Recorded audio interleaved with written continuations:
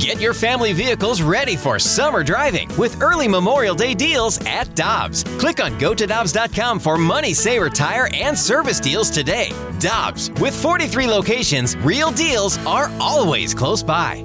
Mom deserves the best, and there's no better place to shop for Mother's Day than Whole Foods Market. They're your destination for unbeatable savings, from premium gifts to show-stopping flowers and irresistible desserts. Start by saving 33% with Prime on all body care and candles. Then get a 15-stem bunch of tulips for just $9.99 each with Prime. Round out Mom's menu with festive rosé, irresistible berry chantilly cake, and more special treats. Come celebrate Mother's Day at Whole Foods Market.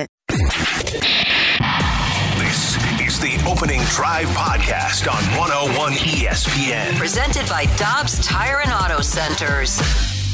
Guess what day it is? It's Friday. Gotta get down on Friday. Everybody's looking forward to the weekend. Friday. Getting down. The Cardinals win! Cardinals are coming. Tra la la la la la. The Cardinals are coming. Tra la tra la. The Cubbies are going. Tra la tra la. Don't count on the Bears. Tra la tra la. The Cardinals are coming. Tra la tra la. The Cubbies are saying. Morning, everyone, and welcome to the Opening Drive on 101 ESPN. Brooke Grimsley is not here. She has made her way to Nashville, Tennessee, where she's visiting her parents over the course of the holiday weekend. So Carrie Davis, Randy Carricker, Matthew Rocchio, we work. We grind. Yeah, we're working today for sure. We are. We're here till 11. Oh, my goodness. Because Brooke isn't the only one taking a day off. Man. CD, the Iron Horse, is taking a day off in the 10 o'clock hour. I've never seen it before. We are working today. Yeah, we are. We're going to be in here. Yeah. Here's what we got coming up on this Memorial Day weekend Friday. Jay Delsing will be with us at the bottom of this hour. Our buddy Chip Carey will join 8:15 from Cleveland, where the Cardinals play the Indians tonight. One of our great friends, Mike Johnson from Sugar Fire and High Point and Chicken Out, is going to talk Memorial Day barbecuing for us at 9 o'clock. So if you come up with any questions about how to properly barbecue this weekend, send them in, and we'll ask Mike about that. A few years ago, I had Mike Johnson on, and I said, look, the only thing I want to do in the whole segment, you just teach me how to make the perfect burger. Mm-hmm. He gave me the perfect instructions, and ever since, I have been able to make spectacular burgers at home. I need to hear that. I'm looking forward to that segment because I would like to get on the grill a little bit this weekend and put some things together. But I do want a professional's opinion and advice as to how to make it the best that it can be. You'll love Mike. Yes. He's as good as it gets. We're also going to talk soccer with MLS season pass broadcaster Max Britos. He'll be on the call for St. Louis City SC and the Vancouver Whitecaps tomorrow night. And then with the NASCAR race here in St. Louis, the Enjoy Illinois 300, only a week away, we're going to talk to Chris Blair, Executive Vice President and General Manager over at Worldwide Technology Raceway. So a busy show coming up for you on the heels of a Cardinals 2-1 win over the Reds yesterday at the So-So American Ballpark. The Cardinals and Reds, great call pitching. It the Devil's Lair from here on out. Yeah, it kind of is. Yeah. If you're the Reds, I mean, they've never really won there. I mean, true. This is true. Yeah. So for everyone. It's got to be pretty bad for them, too. This game was really interesting. Miles Michaelis was fantastic, and Luke Weaver was really good. Bottom of the sixth, and Cincinnati's Max Friedel leads off with a hit, gets singled to third base, and then Jonathan India hit into a fielder's choice, and here's what happened. Ground ball toward third. They're coming home. Throw is going to be perfect. In a tight game, how about the nerves of Brendan Donovan? Didn't panic, caught it through a strike, and easy pickings at the plate to take care of Friedel for the first out. Brendan Donovan with a nice play. By the way, Alec Burleson was playing first. And I don't know if you noticed, but the crowd there, that was in Cincinnati, where everybody was cheering Donovan throwing Friedel out. Yeah, that's intriguing. When you're the road team and you have more fans there than the home team, that has to stink as a player for that ball club. No doubt about it. And the Cardinal fans traveling despite the struggles early on. So we go to a top of the eighth. The game is scoreless. Andrew Kisner strikes out. Orlando Mercado fouls out. And you've got two out before Nude singles. And Nolan Gorman, the incredible, amazing Nolan Gorman, steps in. Smack down the line. Fair ball. It's in the corner, and the Cardinals break through. Gorman does pick up his 40th RBI. It comes in the 8th. It's 1-0 St. Louis. Gorman stole third. Nolan Gorman stole third, set himself up for the next play. Did he go? Ball gets away. Here comes Gorman. He's going to score. The ball gets away again. And the Cardinals have him first and third on a check swing miss. Thank you. It's 2-0. Giovanni Gallegos win an inning in the third. He allowed a run in the ninth, but the Reds couldn't catch up, and the Cardinals win it by a score of 2-1. A magnificent performance for Miles Mikolas, who went 7 shutout innings, allowed 5 hits, didn't walk anybody, and struck out 5. And neither Nolan Arenado or Paul Goldschmidt played for Oli Marmol in this game. Yeah, it is big. You get to enjoy a win, and then all those guys, we weren't using them today. They were in turfs. They weren't going to come in a pinch hit. They had a full day off. They deserve it. And to get a win without them in there, the other guys stepped up, and it worked out. It sure did. It did. I mean, we talked about it. We played the lineup game yesterday, trying to figure out who in the world was in this lineup. We called it a getaway day, and a getaway lineup, and they performed well. I mean, but that's what happens when you start to win games. When this team would not have won that game 2, 3, 4 weeks ago. No. They would have stunk it up. It would have been bad because it's just how sports go. When you start winning, you start to feel like you're going to find ways to win. You don't clutch the ball a little bit harder when you're Brendan Donovan throwing it home. You make those plays because you have confidence and you're comfortable, in how the events are going to turn out. So this team is playing extremely well. Nolan Gorman, Randy, I don't know.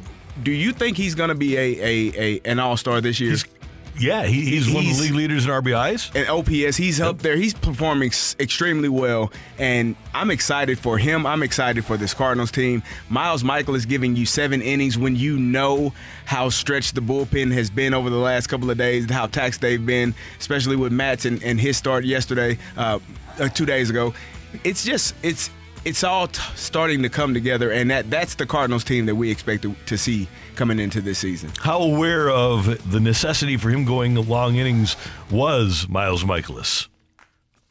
Bullpen, got used pretty heavy yesterday, so that's the kind of the first thing I think about is helping my guys down there in the bullpen, try to lighten their load, and I'm always overconfident in all of our players, no matter who's in there. But it's a long season. If you can have a good outing, when you got your MVP taking a break and your 10-time Gold Glover taking a break, but we got Gold Glove caliber defense all over the diamond, even when they're not in there. So it's you see it, but it's not something that I ever think about.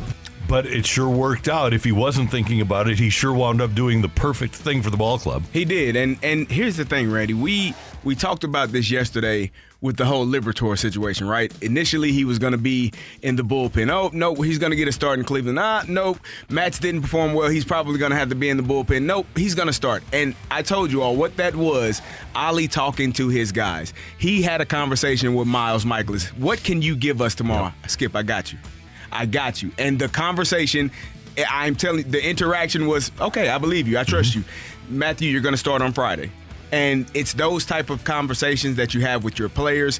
It's that type of confidence that you can instill in your players and the trust. And that goes both ways. I have to trust you as a coach. You have to trust me as a player. And so when you're able to do that, like I said, this team, Miles Mikolas' performance yesterday, he is really starting to pick up his play, and I'm excited about this team and what they're doing. The Cubs were crushed by the Mets 10-1, and the Giants blanked the Brewers 5-0. So right now in the NL Central, and I'm going to give you the standings. I'm going to give you a little story after I give you the standings. So Brewers lead the Cardinals by 5. The Pirates are a game and a half behind the Brewers.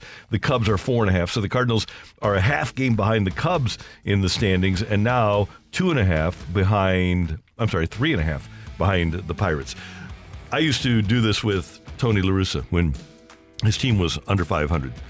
And a situation like this, I said, man, you could be in first place in a week, 5 games back. He'd say, why are you looking at standings? Well, you're 5 games back. He said, don't even look at the standings until we're 500. Don't even look at the standings until we're 500. Then you work on being +5, +10. Don't bother with the standings until we're 500. Yeah. So even though I give you the standings, Tony would tell you don't bother until you get to 500. The Cardinals 23-29. They're still a ways away from getting to 500. They are, but they're winners of their last 13 of their last 18 games. And if you're the Cardinals, you have to be confident. You have to start to feel that confidence in that clubhouse that things are turning or have turned. Like I said, a month and a half ago, we would have been, we just would have known that this was not going to perform. This team was not going to perform at that level, but they have figured some things out, and everyone is doing their job. Andrew Kisner had 2 hits yesterday. They all are playing extremely well. You gave me a fun fact about Andrew Kisner that I had no idea about. What was he when he was coming up? Cardinals drafted him as a slugging third baseman. He was a good college hitter, and I remember talking to people in the Cardinals organization that were working with him at the minor league level and texting with them. This was before he came up. He was still at AA. And they said, yeah, he's a really good hitter, but I don't know if he'll ever be a catcher. I don't know if he can handle a pitching staff or play solid defensively behind the plate. Lo and behold, he hits 200, and he's a really good defensive catcher. Yeah. Pretty amazing. Everyone is doing their job at a high level right now. And I can tell you the difference in that clubhouse is night and day. From when they were losing, when everything was going poorly, to now, I'm sure they're having music, they're having fun. The conversations are different. When you're losing, Randy, miserable. It is miserable because you're trying to find a way out. And you don't play music.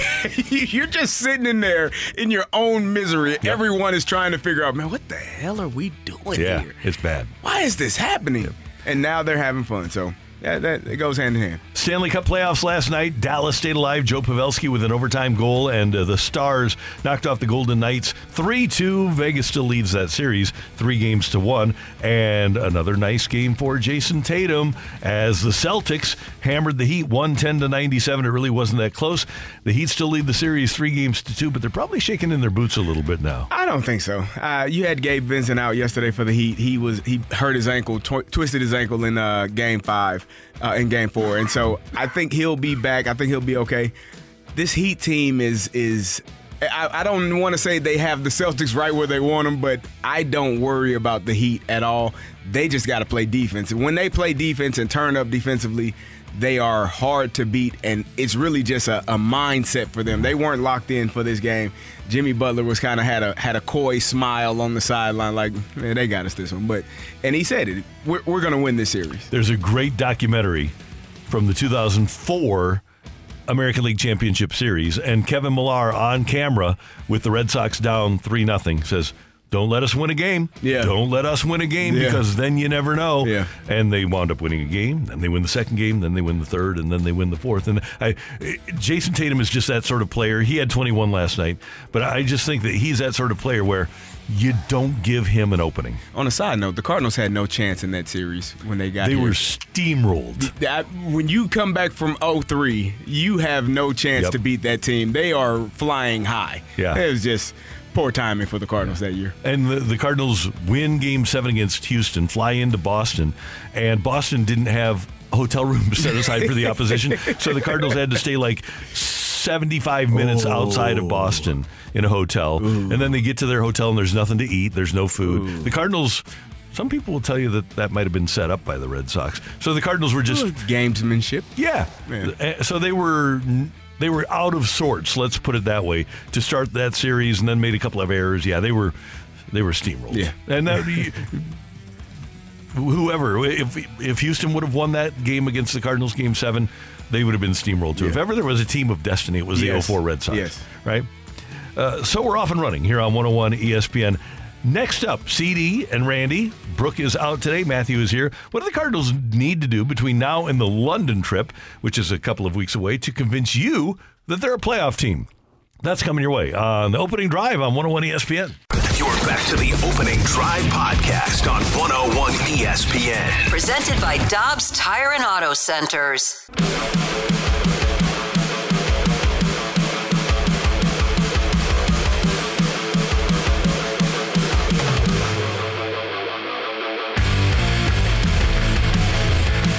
It is May 26th in about 4 weeks, the Cardinals will make their way to London. They'll have 2 days off on June 22nd and 23rd before playing the Cubs 2 games in London. Between now and then, however, the Cardinals have a weekend series against the Guardians at Cleveland. It'd be nice to sweep that one. Then they have 2 against the Royals here, Memorial Day and then Tuesday. And then on Wednesday next week, the Cardinals will have the day off. That is as Boomer Esiason, we used to call it, the 31st. And then after that, actually back-to-back days off. Next Wednesday and Thursday, they have back-to-back days off. A trip to Pittsburgh in Texas, another day off. Home games against the Reds for 3 and the Giants for 3. Then they go to New York for 3 and Washington for 3. So what do the Cardinals need to do at 6 games under 500 CD to convince you that they are postseason worthy, that they're going to be in the playoff hunt? What do you think they need to do between now and the time they play the Cubs in London on June 24th? For me, it's going to go with pitching. I need to see what I saw from Miles Mikolas yesterday. I need to see more of that. Specifically, I'm talking about Jordan Montgomery and Steven Matz. I think when you're looking at what Jack Flaherty has done, he has turned the corner. He's done a pretty good job. Miles Mikolas yesterday. I'm really excited about Matthew Liberatore and what he can provide. Adam Wainwright, as we've said time and time again, he's probably your 4th or 5th starter. So 5 2/3. If you can get us 6 innings, that's a wonderful thing. That's a blessing. But Steven Matz and Jordan Montgomery, one of those two, and I think it's going to be Jordan Montgomery, but those two, Steven Matz is 0 and 5 this season? Yeah, with 10 starts without a win. Without a win. 0 and 5 or 0 and 6. And then Jordan Montgomery has not won a game since April 8th. The Cardinals have lost 8 of his last starts, the last 8 of his starts. So those two have to figure out a way to go deeper in the game. And for Jordan Montgomery, it's been both of them. It's been some bad luck. You get an error by Paul Goldschmidt. You don't expect that. Matt's got an error by Nolan Arenado. Those aren't things that you expect, but when you're not performing well, it just feels like everything goes poorly. I'm like you, but I'm still hoping that Jack Flaherty can come through. I'm hoping that you can have a big 3 of Mikolas, Flaherty, Montgomery. That's a big if to ask Jack to be what he was before he was injured. And I'm not talking about the second half of 2019 right. Jack. I'm talking about the start of 2021 Jack. And then Montgomery just to be what he was after the Cardinals got him last year. If he can do that, then I'll feel good. But the other thing the Cardinals need to do to convince me that they're a playoff team. And not that they're going to win in the playoffs. But, Kerry, for years, the Cardinals have taken advantage of being able to beat up on the teams like the Pirates and the Reds, playing them 18 games a year. Now you only get those 14 games a year. Well, Cleveland is really struggling this weekend. If you don't sweep Cleveland, you've got to take 2 out of 3. You've got to take a couple from the Royals, who are even worse than the Cardinals and have been for the whole season. Then you go to Pittsburgh, and despite my protestations that the Pirates would be the world champions. Can we find that? When Randy said that the Pittsburgh, I was going to say Ranthony. World champion Randy Pirates. said they were going to be the world champion Pittsburgh Pirates. That was an intriguing comment. You're pushing. You're going to pull back a little bit from that. Yeah, they're only 25 and 24 now. So I'm not going with that. So you got to take 2 out of 3, if not 3, in Pittsburgh. The Rangers are one of the best teams in baseball right now, and so if you go to Texas and you only win 1, that's fine. Then you get the Reds here. You just split with the Reds, but you should take 2 out of 3. You get the Giants here. You should take 2 out of 3 from the Giants. You go to New York, even though they're struggling, the Mets are still better than you are, so you take 1 there. And then you take 2 out of 3 or sweep against the Nationals. Hopefully get to 500 before you go to Chicago. But for me, more than the record, Kerry, I'm with you. And I asked Ollie Marmol about this yesterday, get the starting pitching to kick in so that you have a reasonable expectation going into most games of what you're going to get from your starter and how that starter can protect your bullpen. Definitely. And the lineup has been stellar. They are coming together. You got Nolan Gorman, Nolan Arenado, Paul Goldschmidt. You expect those guys to do their job. Wilson Contreras. I'm excited about the lineup. It's the pitching for me, and even the back end of the lineup. You got Paul DeYoung is doing a great job. And so I just need to see that starting pitching perform better, specifically Matz and Jordan Montgomery, because Jordan Montgomery, at one point, we thought he might be the ace of this staff. Yeah. And right now, he's probably, is he the 3rd or the 4th at this moment right now? He's behind Waino, right? That would make him 4. Yeah. So he's ahead of Steven Matz. Yeah, yeah. Matthew Liberatore, yeah, he's knocking on the door as well. Right. So I want to point this out too, and this goes back to it being a long season, and we're talking about what the Cardinals need to do going up to late June. Kerry, in July, the Cardinals have 2 against the Yankees here. Mm-hmm. They've got 3 at Miami. They've got 3 at the White Sox, who are horrible, although they played better lately. They've got 3 at home against Washington. They've got 3 at home against Miami. They go to Chicago for 4. By the way, the last time they see Chicago is in July. They're at Arizona, and Arizona is better this year. And then they've got 4 against the Cubs. The Cardinals, if they're healthy and if they're what they're supposed to be, they should actually clean up in July. Yeah. That should be the month that sets them apart from the rest of their division. Well, you're looking at the end of this before the All-Star break. Those last 3 series, they should be able to take care of business in those as well, correct? Yeah, right. No doubt about it. The about last 2 series. It should be an opportunity for them to be as close as possible to 500. And as you said, when they get back from the All-Star break, that should be the thing that propels them to being the division leader and really expanding that lead in that division. By the way, the White Sox have won 7 of 10, but they're kind of like the Cardinals. Even though they've been hot lately, they're still 10 games under 500. But they're only 6 games out of the lead in their division. Cardinals are 5 games out, and we're talking about how excited we are. The White Sox are 6 games out in their division, so they might not disassemble that team as quickly as some of us would have thought. Yeah, that's what Greg was saying yesterday, right? He thought that they were ready to disassemble. Detonate is what he... Yeah. Yeah. So I could see that happening. Yeah, and maybe the Cardinals can be the ones that help get that fire going for them. The other thing that is abundantly clear about the Cardinals, and this is with yesterday notwithstanding, and I thought it was interesting that Ollie said Arenado and Goldie were not going to play. They were in sneakers yesterday. But if the Cardinals have those 2 going, they're going to score a bunch of runs, and some, especially when you have a guy like Matz the way he's been performing, or Montgomery the way he's been performing, and they need to the hitters need to perform better for Jordan Montgomery. But if Goldie and Arenado are going, the rest of it really doesn't even matter because they just score so much they bludgeon the opposition. You mentioned something yesterday about Goldschmidt batting in the 2-hole. Were you not a fan of that? Not a fan. You would rather see him in the 3-hole? Yeah, I'm more of a traditionalist. Him and Gorman flip. Yeah. I kind of like Gorman being in between the 2 of them. The lefty between those 2. Yeah. And he's hitting as well as anybody. So I don't have an issue with it. I did like knowing that Gorman, that Goldie and Arenado were back-to-back last year. But with the way that Gorman is performing, I'm actually not too bothered by him being in between the 2 of them. If everything was going like it should or could go, my ideal scenario would be Newt Barr or Edman, Newt Barr or Edman second, Goldie third, Gorman fourth, Arenado fifth. So you got the table setters, like what we grew up with, right? With Vincent Willie or Vincent Ozzie. And then after those, you get the guys that clean the table. You've got Goldie Arenado or Goldie Gorman Arenado. That would be something. And the way that Tommy Edman has performed. I was just about to say that. Yeah. He's performing well. And Newt Barr. Yep. You put those 2 up at the top of the lineup, and then all of a sudden you got those guys running wild. It could really be something. You could score a ton of runs. Yeah, you would. And they're scoring runs at a great pace right now. But if you had those 2, I understand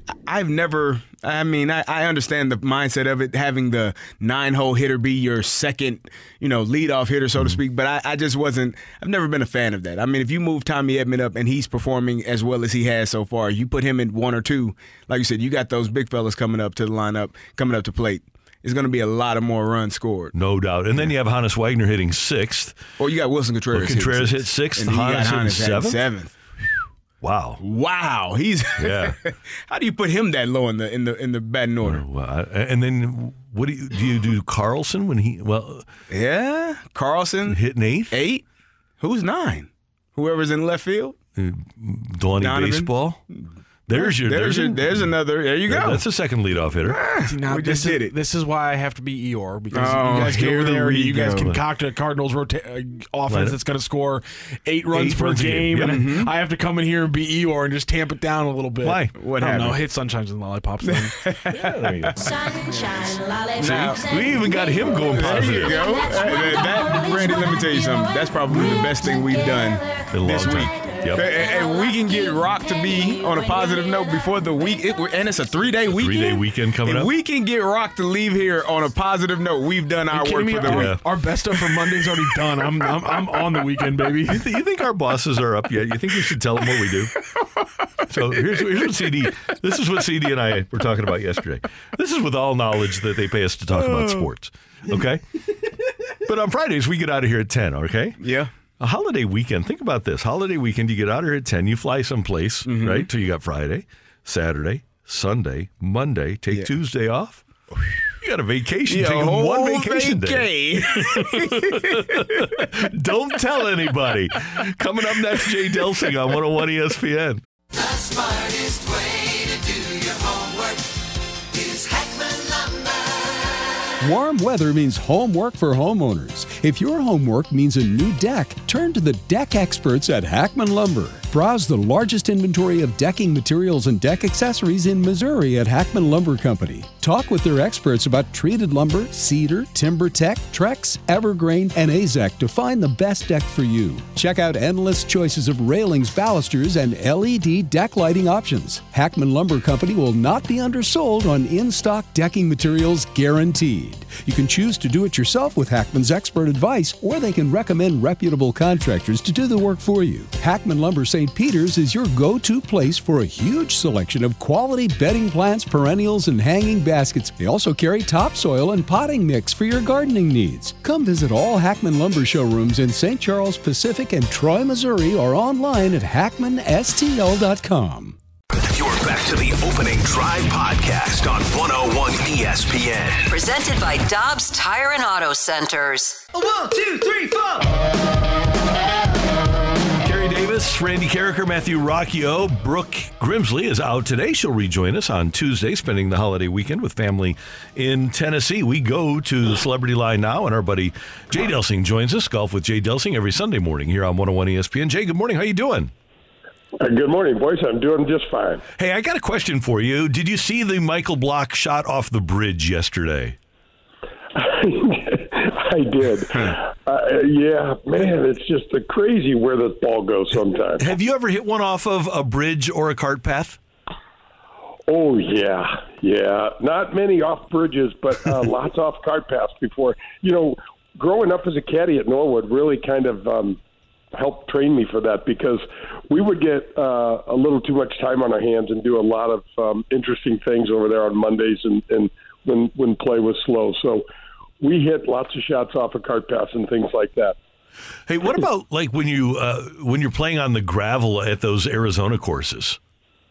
Yeah, you know what we used to do, Randy, is oftentimes we would play Tucson and Phoenix back to back, and for those of us that didn't hit our driver all that straight, we would designate a desert club early in the week. And so if you hit it in the desert, you were always hitting that same club out of there, so you only barked up one of them. Nice. It was usually my 6-iron, yeah, and I'd have to get a 6-iron replaced every year. Good play. Jay, we were talking about Michael Block, and he had a great day at the PGA Championship, great weekend, and then he goes out and shoots an 81. Can you just talk about the highs and lows that golf provides people? Oh, man. Well, just the players itself. I mean, every week on the PGA Tour, guys, you're going to see somebody go from, middle 60s to middle 70s, and that 10-shot difference is excruciating. I mean, you'll go one day where the ball goes, almost everything, your putting goes in the hole, and the next day it's like you're putting a beach ball into a thimble. It just rolls around the edges and things like that. And for Michael Block, I mean, this is a big ask. Here's a guy that doesn't compete regularly and just had, I don't even know how to describe what kind of PGA championship he had. And topping it off with that hole-in-one on 15, at Oak Hill, and then making that great par at 18, because 18 is just a really hard hole. all in front of Rory McIlroy as your playing partner. I mean, guys, he did stuff that I really didn't think you'd see a PGA, a club pro do. And then they come down to go to Colonial and he just kind of came back down to earth. I think it's really tough, Garrett. He was in some sort of zone up at Oak Hill that I think when the dust settles, it's going to be even more astounding to him. I mean, it was so storybook, you couldn't write it up any better. Yeah, Jay, we were trying to get him on with us, but we realized he was getting calls from Michael Jordan, and 101 ESPN Michael Jordan. I told Rock if he calls me and Mike calls me, I'm probably going to decline Rock's call. Oh yeah, and boys, I'm in that queue too. I'm trying to get him on my show. So, yeah. Hey Jay, when we talk about how mercurial the game is, I always come back to Tiger and the 142 consecutive events where he made the cut. As impressive as the numbers are, with all of the tour wins and the majors wins, maybe the most impressive thing that Tiger did was make the cut 142 consecutive times. Oh, there's no question. Randy, I think the most cuts I ever made in my life in a row was like 18 or something like that. And I felt like a conqueror. I felt like I could go out there and everything was going well. 142 times to make the cut on the PGA Tour is, you're not playing municipal golf courses. You're playing really, really challenging, demanding courses. And for him to do that, it just spoke to how he was so mentally strong and so mentally prepped and was so much better than the rest of us. I don't think anything. I've had this conversation with a lot of guests on the show. If Tiger doesn't do what he did in 2009 around Thanksgiving and have this swoon of almost 10 years of whatever that was, we'd be looking at someone with 130 to 150 PGA Tour wins and probably 30 majors. Yeah, I really believe that. I agree with you, and there was so much fallout with the addictions and those issues that came from getting whacked by the 9-iron by Elin. There's absolutely no question in my mind either that he would be well over 100 tour victories, and I'm not going to disagree with you there. He's at 15 now. Maybe he would be between 25 and 30 majors. You're right. Yeah, it's interesting, and I was talking to Curtis Strange about this on the show, and he said, it's really not fair to Jack Nicklaus when you start doing things like that, making statements like that. And I said, what do you mean? And he said, Jack's number, nobody had anything pushed out there like that for Jack. He got past Bobby Jones, in his, I guess, really early in his career, in his early 30s. And so everything that Jack was adding on to that was just kind of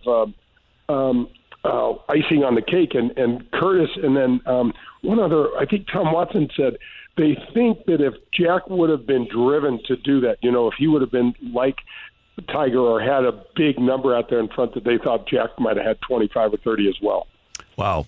Hey, Jay Delsing, we'd be remiss if we didn't mention Brooks Koepka here because he did win the PGA Championship. I am intrigued, though, by the selective memory of some of the golfers, and not necessarily Brooks, but some of the other LIV guys who say, we can all play. Nobody ever said they couldn't play, but Brooks Koepka admitted before the Masters that one of the reasons that he left for LIV was because he thought his injuries would prevent him from being what he has been in the majors so far this year. I think we need to point that out, that DeChambeau and Koepka essentially left because they thought they were too beat up to recover and play at a previous level. Really, it's a huge point, and my hat's off to Koepka. First of all, what he did, the pressure that he put on himself, I'm not sure if you guys saw the interview with Amanda Renner on Saturday, but he basically said, I felt like I almost choked at Augusta. I gave it away. I will never do that again. And she said, well, what are you going to do? And he's like, I'm not giving away my secrets. But on national television, he basically put more pressure on himself than I would think he would have done. He goes out and he just he birdies 3 of the first 4 holes on Sunday and grabs the championship by the throat and never let go. And I got to tell you what, I really take my hat off to him because that is not easy. But to your point, Randy, what we're seeing in the Tiger Woods era with all of the really, really fit golfers, although Brooks looks like he might have found a few pounds now here and there, but you're seeing these fit golfers and you're seeing these ridiculous speeds that the guys are smashing the ball with. We don't have enough information and data to know what that's going to do to their careers. And I can tell you for sure that DeChambeau, with all the craziness that he's been through, that he's put his body through and things like that, and then breaking that helmet bone, that he went to live because he felt like he was one swing away from a career-ending injury. So it's not that the live guys can't play. It's just that all the other nonsense that goes, it's really Phil Mickelson and Greg Norman. Yeah. I mean, these guys are just they're crybabies. They're the smartest guys in the room. They want attention for attention's sake. It's like, dude, just play some golf and let your numbers and let your scores do the talking. Jay, did you see the conversation between Scottie Scheffler and Tiger Woods where Scottie was asking him, why don't you take divots? And Tiger was like, well, why do you? It's almost like, well, you're not supposed to do that, guy. And Scottie's like, well, everyone does except for you. How does Tiger Woods, how is he able to just be that pristine, that perfect in his golf swing? And, the thing that most of us do when we go play golf is we take divots, and he's not doing that at all. Well, Kerry, when he was a younger guy, he took divots. I mean, he took sod farm. He started sod farms with some of those, he did. And if you remember, he had a lot of trouble controlling his distances, and it's really about the angle of attack. So Tiger, and because of all the stuff that's happened to his body, he shallows out those irons just better than anybody else. I mean, he can stand there and hit balls off of the spot, and you look down and you're like, I don't even know where he was hitting the balls from. The grass is just barely clipped, and that's really impressive. And when you look at a guy like Scottie Scheffler, especially with Scottie's short irons, he's more of a gouger. So it's because Scottie has got a little more uprightness in the swing, and he comes down straight down on top of the ball. And what's interesting about Scottie Scheffler is that every time he swings, I'm like, ooh, I don't think I like that. And the ball goes right next to the pin. Because most of the time I watch these guys swing and try to see is that ball going to fly the way they want it to just by, watching their motion. Scottie's got that trail leg that kind of slides out of there, and it almost looks like he loses his balance. And especially with some of the short irons, there's a big divot coming. It almost looks like his club head gets stuck in the turf a little bit, so it slows down, and then that leg slides out of there, and I'll be damned if the ball doesn't go really, really well. So Scottie's got a lot more homemade than Tiger for sure. But one thing that I will say about Scottie Scheffler, guys, I've said this before, his compete level is so high. He gives up on nothing, and he goes through some real swoons with his putting, things that we have never seen, very often with Tiger. But he competes, and he doesn't give up on much. Jay, who do you have on the show on this Memorial Day weekend? I've got Michael Tucker, the director of golf, head golf professional over at Belle Reve. Belle-Reve, Randy, besides the 2018 PGA Championship, they have and are keeping our community in the forefront of major championship golf and PGA Tour golf. So in 2026, we've got the BMW Championship coming, and then in 2030, that's a long way off, boys. We got to keep ourselves alive for that. We got the President's Cup coming in 2030. Somebody says, "What are you going to be doing in 2030?" I'm like, "Dear God, I hope I'm around. I don't know what I'm going to be doing. I'm trying to figure out what we're doing for lunch today." Is Wild Crush open during the afternoon, or is it on a beautiful night for the patio, a beautiful Memorial Day weekend? I think everybody needs to make their way over to Wild Crush. Yeah, we've got live music tonight. Our patio's been hopping, and business has been great. Thank you for the plugs. Yeah. All right, Jay will. I'm going to text you right after this interview because we got to set up a time to play. Absolutely. This is the San Diego weather is just crazy. Yeah, we got to get out there. Kerry, we got to get you out there, man. Next week, let's look at our schedule and figure out a day. Wednesday may be the only day that I can't. It's going to be golf as a contact sport. Yes. I love it. Thanks, Jay. Have a great weekend. You guys too. See you later. Jay Delsing on 101 ESPN. Coming up, get your text in to the Air Comfort Service text line, 314-399-9646, 314-399-YO-HO. Take it or leave it coming your way on 101 ESPN. You're back to the Opening Drive podcast on 101 ESPN. Presented by Dobbs Tire and Auto Centers. It's time for Take It or Leave It. Want to say something? Want to put it out there? If you like it, you can take it. If you don't, send it right back. Get your text into 314-399-9646 and give us your Take It or Leave It. Brought to you by Gloria Lou Realty. Visit GloriaHasTheBuyers.com and start packing. That's my final offer. Take it or leave it.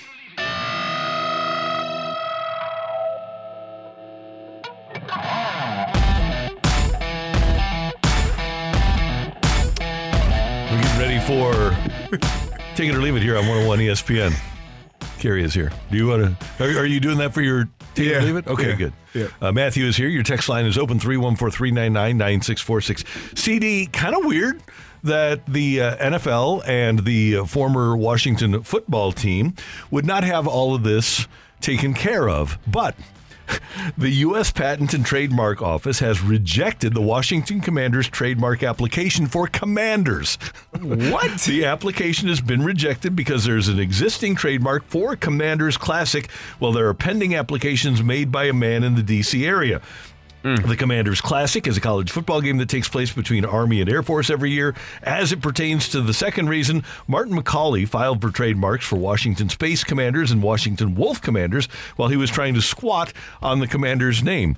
Take it or leave it, the new ownership of the Washington football team should change the name again to Red Tails or something good. Leave it. What they're gonna have to do is pay that person, to make sure that they can get the name and the college football game. Yeah, they're gonna have to pay it off, and because they've done, I don't think you can change it now. You went an entire year as just the Washington football team, and then you did this whole rollout of the Commanders, all the gear and all of the things you have that says Commanders on you. I don't think. How did you not get that application approved for a trademark, Randy? I mean, that would probably give you all the information you need about one organization, no? Yeah, Dan Snyder. Remember what happened with the Guardians?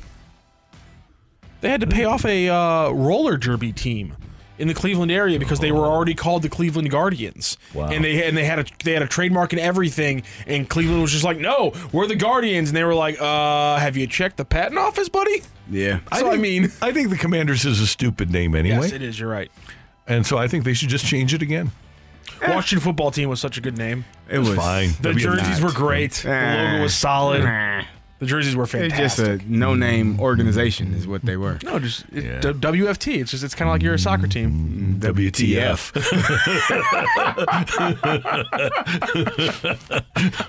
You guys are batting 1,000 on those. So, Randy, there was a rapper named Fetty Wap, had a few good songs some years back. He did an outstanding job. He was a really hot rapper. 1738. There you go. Brewers were saying 1738 every time they did interviews. So was that Remy Martin? Yeah. So he got arrested a couple of days ago. Fetty Wap did. Okay. And he is sentenced to 6 years.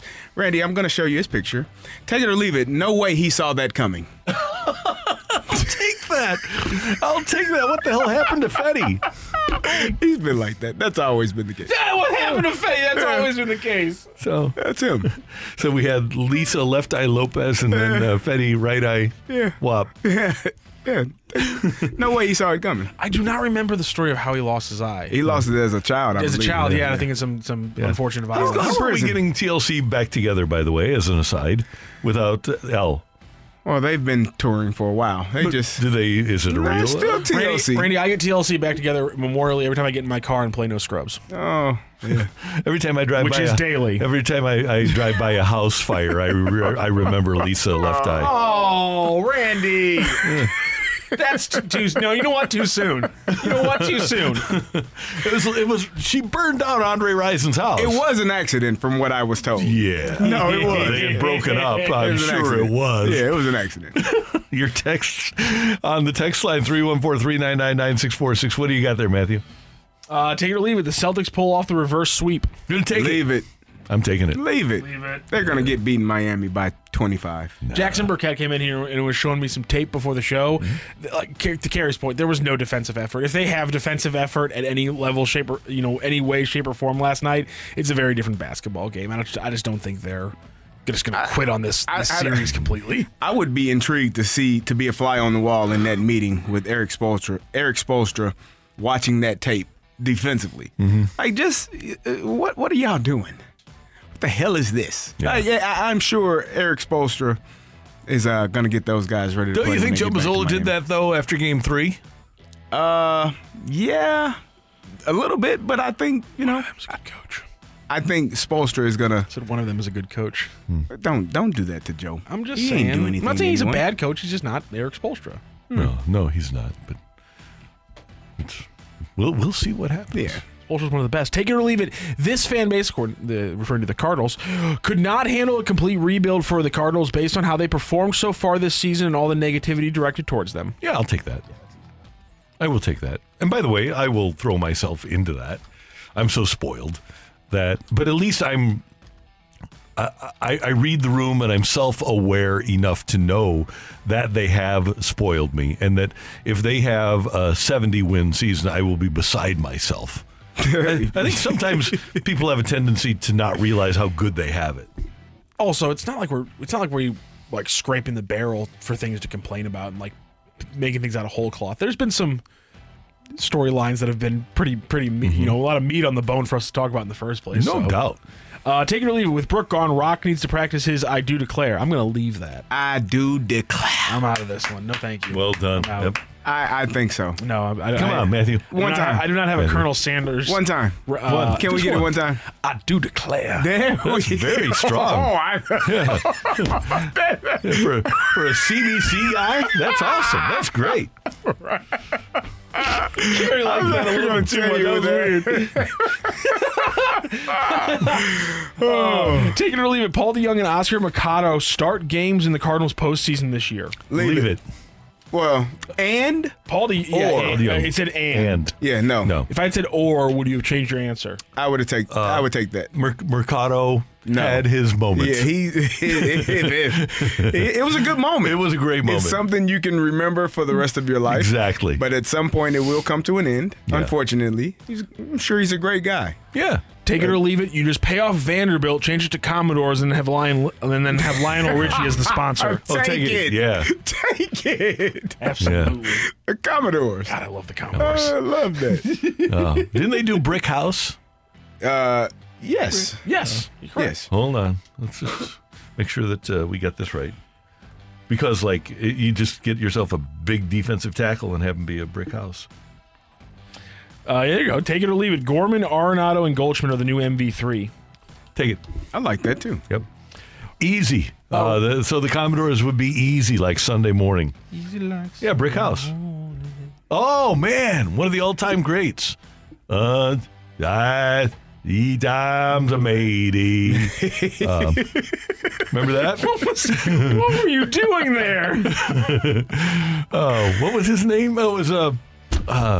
It was the Little Rascals character. Alfalfa. Alfalfa, yeah. No. Yeah. Wasn't that the one? He's the one who sings to Darla. 3 times a matey. No, it's... That's 2 names from the Little Rascals. Thank you very much. Let's go. I'll give you a nickel. I'll give you a Eddie nickel Murphy for a played the character. Jeez. Come on, Tex. Buckwheat?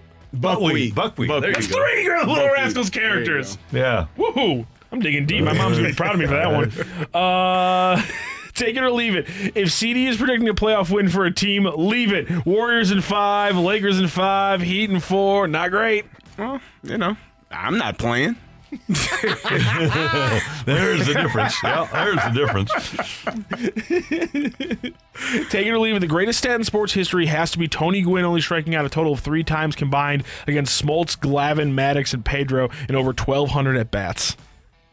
I mean, that's a pretty good stat. That's amazing. That's really far up there. I saw something. I don't remember what the number was. I think it was like he could go 0 for his last 1,200 at bats and still be over 300. Something like that. Something crazy.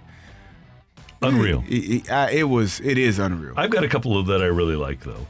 I really am a fan of Joe DiMaggio hitting 361 home runs in his career and striking out 369 times. That's pretty amazing.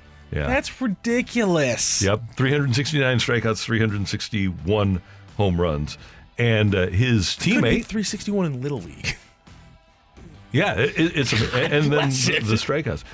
And then how about Yogi? Forgot more than that in Little League. Yogi, in his career, struck out 414 times. But listen to this. In his rookie year, first full season, 306 plate appearances, he struck out 12 times. In his career, which was 19 years, the most times he struck out in a season was 38. 38. He had, during the stretch in his prime, strikeout totals of 24, 25, 12, 20, 24, 32, 29, 20, 29, 24. His granddaughter, Lindsay, told me last week that he retired, called up his wife after he struck out 3 times in a game while he was playing for the Mets. He struck out 3 times in a game. Last 3 strikeouts of his career, as a matter of fact. He called up and said, I struck out 3 times in a game. I got to retire. Really? Yeah. You said 38 in a year? That was his highest total. Aaron Judge has struck out 51 times so far this year. Isn't that amazing?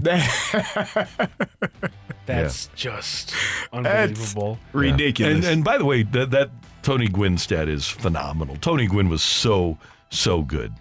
And he was one guy, I think we were talking to Kirsten one time about the shift and how even with the 98-mile-an-hour fastballs up and in, Gwynn would still find a way to hit it the other way.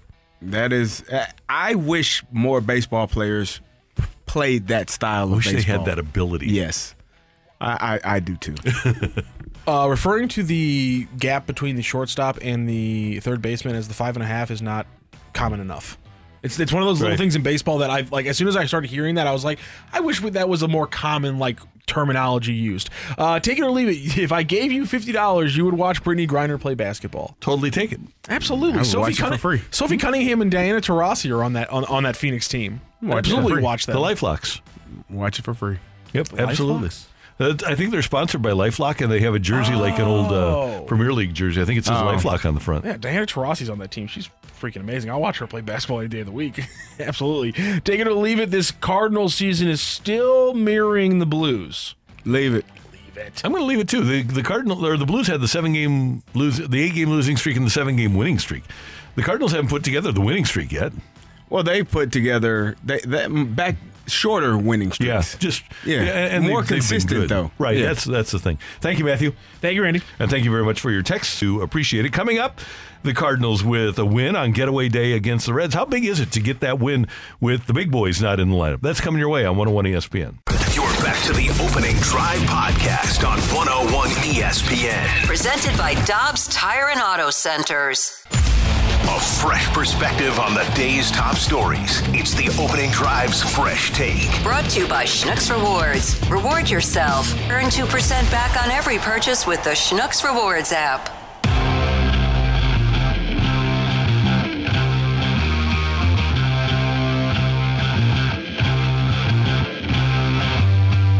Yeah, it is big. You get to enjoy a win, and then all those guys, we weren't using them today. They were in turfs. They weren't going to come in a pinch hit. They had a full day off. They deserve it. And to get a win without them in there, the other guys stepped up, and it worked out. That's the Cardinals skipper Ollie Marmol after the Cardinals 2-1 win over the Reds yesterday at the So-So American Ballpark. And parallel big stories from the game. Number one, the Cardinals did play, as Ollie mentioned, without Paul Goldschmidt, without Nolan Arenado, without Wilson Contreras. None of those 3 played. And the Cardinals were still, able to come away with a victory because of the exploits of Miles Mikolas. 5 shutout innings. He struck out 5. He allowed 5 hits and did not walk anybody. And that was a key. And Luke Weaver was really good for the Reds, but the Cardinals were able to come through late on the heels or on the strength of Nolan Gorman, Mr. Clutch, with an RBI double in the 8th inning to give the Cardinals their first run. He stole a base after moving to second, or after doubling, stole a base and then scored on a pass ball. Yeah, the pitching for me is the thing. I mean, you get Miles Mikolas to give you 7 innings, 5 hits, 0 earned runs, 0 walks. That's one of the things we talked about yesterday, the Cardinals being in the bottom third, bottom fourth of the league in walks allowed. 5 Ks, 0 walks, giving you 7 innings, knowing how taxed that bullpen had been from the night before.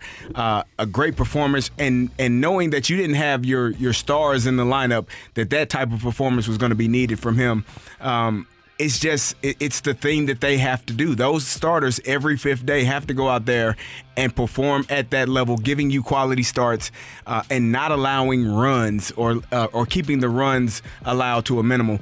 That's the most important part of this team right now. And Miles went out there and did a great job, and they got the win because of it. And tonight, Matthew Liberatore, another opportunity to cement a spot in the rotation. Liberatore will pitch the opener in Cleveland against the Guardians, who will have Shane Bieber on the mound. Bieber is one of the best pitchers in baseball, but Cleveland has lost 13 of their last 20, and the Cardinals, after splitting in Cincinnati, would wish that they would have gotten 3 out of 4. It'd be nice to get the series off on a good start against Bieber tonight, because that's the biggest test the Cardinals will face in this series. Yeah, it is, and hopefully everyone is well rested. They should have been able to get out of out of Cincinnati pretty early and get to Cleveland early enough to get some rest for the night. And all of those guys not playing yesterday, they should be ready to roll, and hopefully the bats get warmed up. Liberatore, in his first start, I told you all, I was there at the game. The way that the hitters were so off balance was exciting to see. His ability to go from 98 to 78, really keeping guys, in that batter's box uncomfortable, is what I saw from him. And hopefully he goes out there and is able to do that again tonight. Yeah, he needs to hold them down. And their offense has left something to be desired. The Cleveland offense has. They have some really good performers, and Jose Ramirez, their third baseman, is one of the best. But the Cardinals will have their hands full also with Shane Bieber. He's in the top 10. He was in the top 10 in terms of strikeouts in the American League. He's fallen back a little bit, but he's still a handful for anybody that faces him. So hopefully Liberatore can go pitch for pitch against Shane Bieber, and the Cardinals will be able to come away with a victory tonight, and then go on their merry way on Saturday and Sunday before coming home. Memorial Day game against Kansas City. And if you don't pay attention to the American League, which is reasonable, and you don't pay attention to the standings, we talked a lot about how the Cardinals were one of the worst teams in baseball at the beginning of the season in April. They were. That was just part of it. They were down at the bottom of the league. One team stands apart from everybody else as the worst team in baseball. It's Oakland. But Kansas City is 15-36, and they are 5.5 games behind the number 28 team in baseball, the White Sox. Kansas City is one of the worst teams in baseball. So when the Cardinals come home against KC on Monday and Tuesday, and I know I'm looking ahead here, but those are 2 games that you have to win, because they are, to use a word that's been used before on this show, hapless. I like that word. They are, and the Cardinals are performing well. As I said, winners of 13 of their last 18 games. I think you would have preferred to get 3 or 4 in Cincinnati. Definitely. As opposed to splitting the series. But all in all, you finished it on the right foot and were able to get out of there with a split. Going into Cleveland now, as you said, you think they need to win all 3 of these games in order to put themselves obviously closer to 500 and get closer to that top of that division lead. And get to 500 before they go to London. It's not imperative that they are at 500 before they go to London. There's a long way to go. It'd just be cool to get to London with a 500 record. It may be, because how much fatigue are they going to have when they come back from London or heading into London and then coming back from there? That's a trip that can probably take it out of you a little bit. And baseball players don't have to deal with that. And you're right. They have 2 days off before they go, and then 1 day in coming back, and then they play Houston and the Yankees when they do come back. So they're going to have their hands full coming back off of that trip without probably a ton of energy. Yeah, and so the pitching is going to be important. Figuring out how this lineup shakes out. Hopefully, that's my day, June 27th, for when I expect to see one Jordan Walker here in the lineup. That's the day I chose. So hopefully he's back and performing well and can give that lineup a little bit more pop. CD fun synonyms for hapless include miserable, woebegone, wretched. Woebegone? Yep. Forlorn, pathetic, and pitiable. Pitiable. They all apply to the Royals. I like that. I don't think even a Royals fan would disagree with that. A Royal may, But a Royal fan, probably not. Bring that up to them, and they have one thing to say to that. Nice football team. Yeah, well, they do have Patrick Mahomes. That's so their answer now. Pretty good. That's all they got. A few years That's all they got. ago. That's all they got for getting drubbed 4-0 when they talked a lot of mess, too. Yeah. On the soccer field. I think we have a football team. We go head-to-head in World Series play. I think they might point to the scoreboard, too. Legitimately, I saw multiple posts after the 4-0 City win where people were like, yeah, but your baseball team, we have the same amount of World Series appearances in the last 20 years. And I'm like, or same amount of World Series wins. How about championships? Championships. Why don't we even just do that from the time that you came into existence? Yeah. We can do that. That's no, fine. they like to start the clock at 85. Oh, okay. There's your fresh take here on 101 ESPN. It's 8:12. Time check brought to you by Clarkson Jewelers, an officially licensed Rolex jeweler. Coming up, we're going to head to Cleveland, and our buddy Chip Carey will join us to talk some Cardinal baseball here on 101 ESPN. You're back to the Opening Drive podcast on 101 ESPN. Presented by Dobbs Tire and Auto Centers.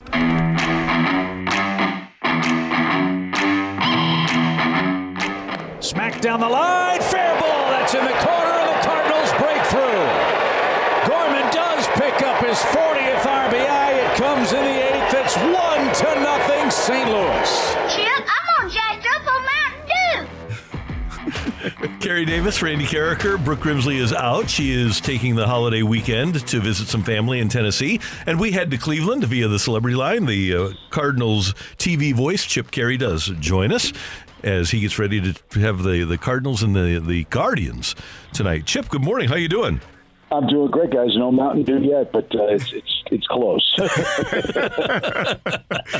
I was going to ask you. You've obviously you've done games in Cleveland. How is Cleveland as a baseball road trip city? That's pretty good, actually. They're doing a lot downtown. Great restaurants. The fans here are awesome. The sports complexes are close. The football stadium's about 3 blocks away from both the basketball arena and baseball stadium. So it's a great place to visit. And we don't get to come here all that often, either with the Braves and now with the Cardinals. So a chance to come back and renew friendships with Bob DiBiase, who's been here. Tommy Hamilton is one of the best broadcasters of the game, and everybody loves Tito Francona. So to get to see those kind of old acquaintances on a more frequent basis, I think is something I'm looking forward to. Chip, I asked Ali this yesterday. Baseball has a lot of night games, so you all get to sleep in the morning. How different is it to have to get up and do a broadcast earlier than sometimes maybe you may be just rolling out of bed at that time? Well, you have to be a little more responsible the night before. It doesn't mean totally responsible, but a little more. It's funny you say that. I love day games, especially when I was doing the Cubs, because my family was so young. We'd have 3 little kids, and my wife would be with me in Chicago. We'd get up, have breakfast with the kids, take them for a little walk to the park, get back to the apartment 9:30, 10 o'clock, quick shower, go to the ballpark for a 1:30 game, and then finish up the game, get together as a family, have dinner, have playtime, and everybody goes to bed. It's more of a, if I can use the term in the way I intended, a more normal way of living, but night games with family are a little more difficult because when the kids are going to bed, we're just now getting ready to go to work, and we don't get home until 11, 12 o'clock at night, and at least in the old days, and it's hard to come down and wind down after those exciting baseball games. So anytime you get to do a game, no matter the time, is great, but let's just say night games are a little bit less of a challenge. And Chip, I think the old adage, before Wrigley Field had as many night games as it does now, I truly believe, because baseball players are generally nocturnal creatures, those guys having to play day games had an effect on the Cubs, because your ordinary MO as a baseball player is to be out late at night, and then you get to bed 2, 3 in the morning and you unwind, and then you come home and it's so unnatural playing day games. Do you buy into that? A little bit, yeah. But the Cubs teams weren't all that good either. I mean, it was part of the problem. Maybe they enjoyed Rush Street a little too much, but but I think there's some truth to that. More than being nocturnal creatures, I think we're really creatures of habit. And I think when we travel, we all get kind of antsy after the second or third day, like, okay, it's time to go to the next city. Or even at home, okay, 2, 3 days, it's time to see the next opponent. We're tired of seeing the same thing over and over again. Even when I travel with my wife, it's the same deal. We'll go someplace and we have a week-long vacation planned. And after 2 or 3 days, I get a little antsy, like, well, okay, what are we doing now?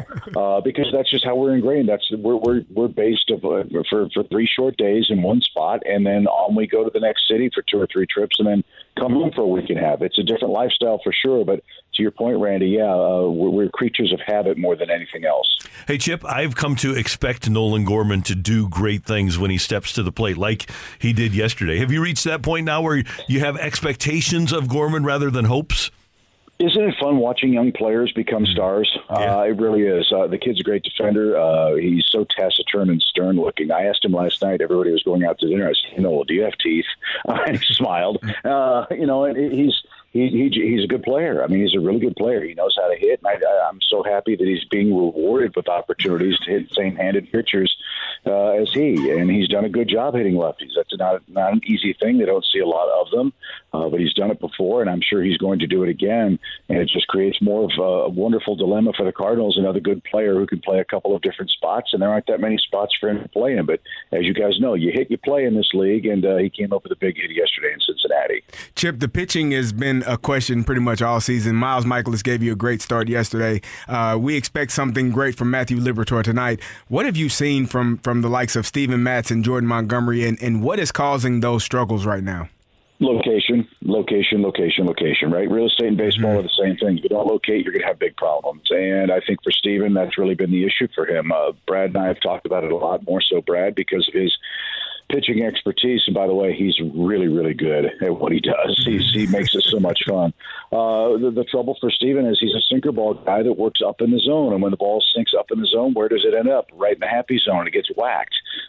He's been better with 2 strikes. The fastball command has been a little better, but he's got a good fastball, in my opinion. I don't think he throws it enough. I'd like to see more of it. He's got 94 in the tank, and it's a good pitch. But that's number one. And then the same thing with Montgomery, location. The last couple of starts, he'd go to the mound, and everything was just kind of blah. And that's not a knock on him. He just didn't have any zip. He didn't have any finish on any of his pitches. And as a result, both the fastball and changeup were in happy zones, and the other team whacked it. And at this level, they're going to do that if you don't have your A-plus stuff. So I know that's something they're concerned about. Everybody's wondering what the fate of Matz is going to be in the rotation. I think Liberatore's start tonight is a very important one for him and for the team. If he goes out and seizes this opportunity, I think the Cardinals will have to have some very serious discussions, at least in my opinion, as to what they do with Steven Matz, because he's winless, and 4 1/3 innings at 100 pitches time after time, I don't think is up to anybody's standards. Do you ever just look over in BT and just want in awe because of some of the things he said? It was a game they were playing against the Dodgers, and Freddie Freeman, I believe, hit a home run, and right before that pitch, he said, "Yeah, I wouldn't throw that there again." And Freeman hits it out of the park. And I stopped for a second. I said, he must have known that was coming. That was pretty amazing. Yeah, he's had plenty of experience giving those up. That's why he has the bad luck of sitting next to me. He's great. I really think that pitchers make the best analysts, catchers too. And the reason is they have to think 2-3 pitches ahead of the game. And I think Brad has a really, really good understanding of what a pitcher's trying to do, how their repertoire matches up with what they want to accomplish, and if it's going to work or not. And the guys that see the game and think ahead of the game and aren't afraid to first guess, I think make the best baseball analysts. There are a lot of them out there, and we're all fortunate to have Brad Thompson and Jim Evans, for that matter, doing what they do in the TV booth. Chip Carey with us on 101 ESPN. He'll be joining us every Friday during the season. And Chip, it's interesting because it wasn't too long ago where lesser teams would be looking forward to playing the Cardinals because the Cardinals weren't playing well. But you look at the upcoming schedule now, and we're talking about trying to get to 500 by the time the team goes to London. The schedule certainly would line up if you play the way the Cardinals are capable of playing to be at 500 and start to take off once you go on that London trip. That's the hope, right? Everybody talks about playoffs and divisions and all that stuff. The old saying, get to 500 and see where you are. The Cardinals do have the luck of playing in a weaker division. I do think the Cardinals are the best team in the division from the teams that we have seen so far. And you're right. I think that's the goal. If you win series, that's really what you can do. You try to win the first game, which makes it easier to win the series. And I know fans get frustrated. Hey, we want to win every game. Of course we do. That's just not possible. But if you win a series and win 2 out of every 3 games, you win 108. I think everybody in St. Louis would be really happy with that. I love how Ollie and the staff and the players have acknowledged that they dug themselves this hole. They've got to find a way to dig themselves out of it, and they've been doing that now over the last 2.5-3 weeks. They're pitching better. The bullpen's been excellent. They're getting big hits. They're getting big contributions from everybody. To win a game last night or yesterday without Contreras, without Arenado and Goldschmidt has to be a boost for the shock troop guys. So all of those things are starting to come together. Now I think the next step, at least in my opinion, is get consistent starting pitching to get you at least 6 innings every day and gives you a chance to win. And hopefully that trend started yesterday with Michaelis, and hopefully it continues tonight with Matthew. Agreed 100%. By the way, you guys were talking about the new schedule yesterday, and I can live with the new schedule. I've got a better schedule, and Rob Manfred just doesn't listen to me. But, Chip, we cannot have the Cardinals and Cubs playing their last game of the season on July 30th. That cannot happen. Yeah, well, this year is an exception because of London. If I were to make an adjustment to the schedule, I would like to see us play the Cubs 3 at home, 3 on the road, and the other teams in the Central I don't care about. I want to beat the Cubs. But I understand what baseball's trying to do. I agree with what baseball's trying to do. For too many years, too many fans in too many cities didn't get to see the other stars from the other towns and the other leagues. And this move toward an NBA-style schedule, I think, is long overdue. And if and when we get to expansion, I think we're probably going to see even more radical changes in the game. And I think we've talked about them before. I'm a big proponent of expansion. I'm a big proponent of economic and geographic realignment to ease travel and create and augment the already great rivalries that we have in the game. And, if we had a division of Cardinals, Royals, Cubs, White Sox, that would be pretty fun. And I think that the baseball may be moving toward that in some form or function here within the next decade. But I don't know. We'll see what happens. I'm good with that. Just hear me out here with my idea. If we're going to be at 30 teams, okay? So you want everybody to see every player. What you do, you maintain your division rivalries. You play 18 games in your division, 3 series at home, 3 on the road. You play everybody else in your, and that's 72 games. Play everybody else in your league, 3 at home, 3 on the road. Another 60. All of a sudden, you're up to 132. You play. It's like the NFL. You play another division in the other league, 3 at home, 3 on the road, for a total of 30 games. Gets you to 162, and you see every player in baseball at least every third season. Yeah, that's true, and I think that's kind of what they had before. The problem with that is, let's say you are in the American League East, and it's your division's turn to play the National League Central, and you are fighting for a wild card spot, or fighting for the AL West, and you've got to play the AL East, and that's a much more difficult division. It's just not fair. There isn't enough equity and fairness, I think, in that schedule. At least this way, everybody plays everybody else one series.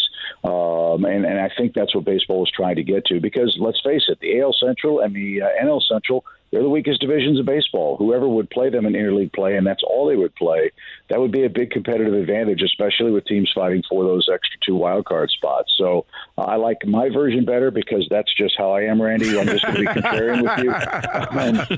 But I think we all agree competition aside, we're in the entertainment business, and wasn't it great seeing Ohtani in St. Louis? And will it be great next year when Gorman and those guys go to Anaheim and those fans get to see our players up close and personal? I think that, as I said, was long overdue, and it's worked out very well. I think fans enjoy that. Chip, last question for me. The outfield has been one of the topics all season long. At first, there were too many outfielders. Now it feels like there aren't enough outfielders. What did this outfield look like after All-Star break? Are you guys free Monday? We're having auditions. I think what Ollie has said is rung true. He said we've been waiting for someone to come in and seize those opportunities, right? I think we'd agree that Nootbaar's done that. He's been excellent. He's a really good defender. He's got a good arm. He gets on base. He's getting his walks. He's hitting lefties pretty well. Losing Dylan Carlson at the time of his injury, he was playing his best baseball, obviously, and the ankle is slowly responding. Hopefully he'll be back sooner rather than later. Still waiting for Tyler O'Neill to get going with his baseball activities. That's certainly put a crimp in plans. Walker's down at AAA. He's starting to get the ball in the air and hitting the ball harder and the like. But look, it gives opportunities for Burleson. It gives opportunities for Yepes. Tommy Edman can play out there. Donovan can play out there. It isn't a matter of too few outfielders. I think the great thing about the Cardinals team is the flexibility with which they have. But I think also Ollie and the staff, and probably the front office too, and I don't presume to speak for them, they would like some of these guys to seize 2 of these spots so that you only have to rotate 1 guy in one of those positions. Right now you've got 2 spots that we're having to work through with the injuries and ineffectiveness. And as we hope in the days to come, that will slowly start to change. Chip Carey and Brad Thompson will have the Cardinals and the Guardians tonight, 6 o'clock on Bally Sports. Always good to hear your voice. Thanks so much for waking up early to join us, sir, and I will see you at the ballpark next week. Sounds great, guys. Enjoy the holiday weekend, and we'll see you on TV tonight. You bet. Thank you, sir. That is Chip Carey, Cardinals broadcaster on Bally Sports, joining us as he does every Friday morning here on the Open. Ask CD and ye shall receive, right? They having tryouts. If they're having tryouts, I'll be there. Absolutely. I'll be trying to pitch. Coming up, we've got the fight for you here on 101 ESPN. Do we have a fighter? We do. We got a fighter already, too. We need a fighter. Okay, text into 314-399-9646, 314-399-YO-HO. Here's the thing. We don't have enough women that participate in the fight. So if you're a female, send in the word fight with your name, and we want you to participate in the fight too, because we don't have enough women that participate. So send in your name with the word fight to the text line, and we want to hear from you. We want a fighter next on 101 ESPN. You're back to the Opening Drive podcast on 101 ESPN. Presented by Dobbs Tire and Auto Centers. Welcome to the fight. In the red corner, Average Joe Listener. And in the blue corner, the undisputed king of morning drive. Please welcome Randy Carricker.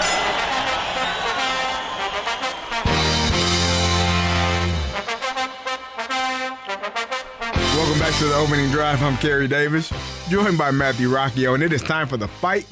And our fighter today is Amanda. Amanda, how are you doing? I am great. How are you? Doing well. Are you ready to take on Randy? I am. I am so excited. I don't care if I get all 4 wrong. I'm just glad to be here. That's the mindset. Good for you, Amanda. We'll see how it goes. Here we go. Which 80s Cardinal outfielder owns the Redbirds single game record for stolen bases in a single game, swiping 5 against the Giants? Is it Lonnie Smith, Vince Coleman, or Willie McGee? Let's go.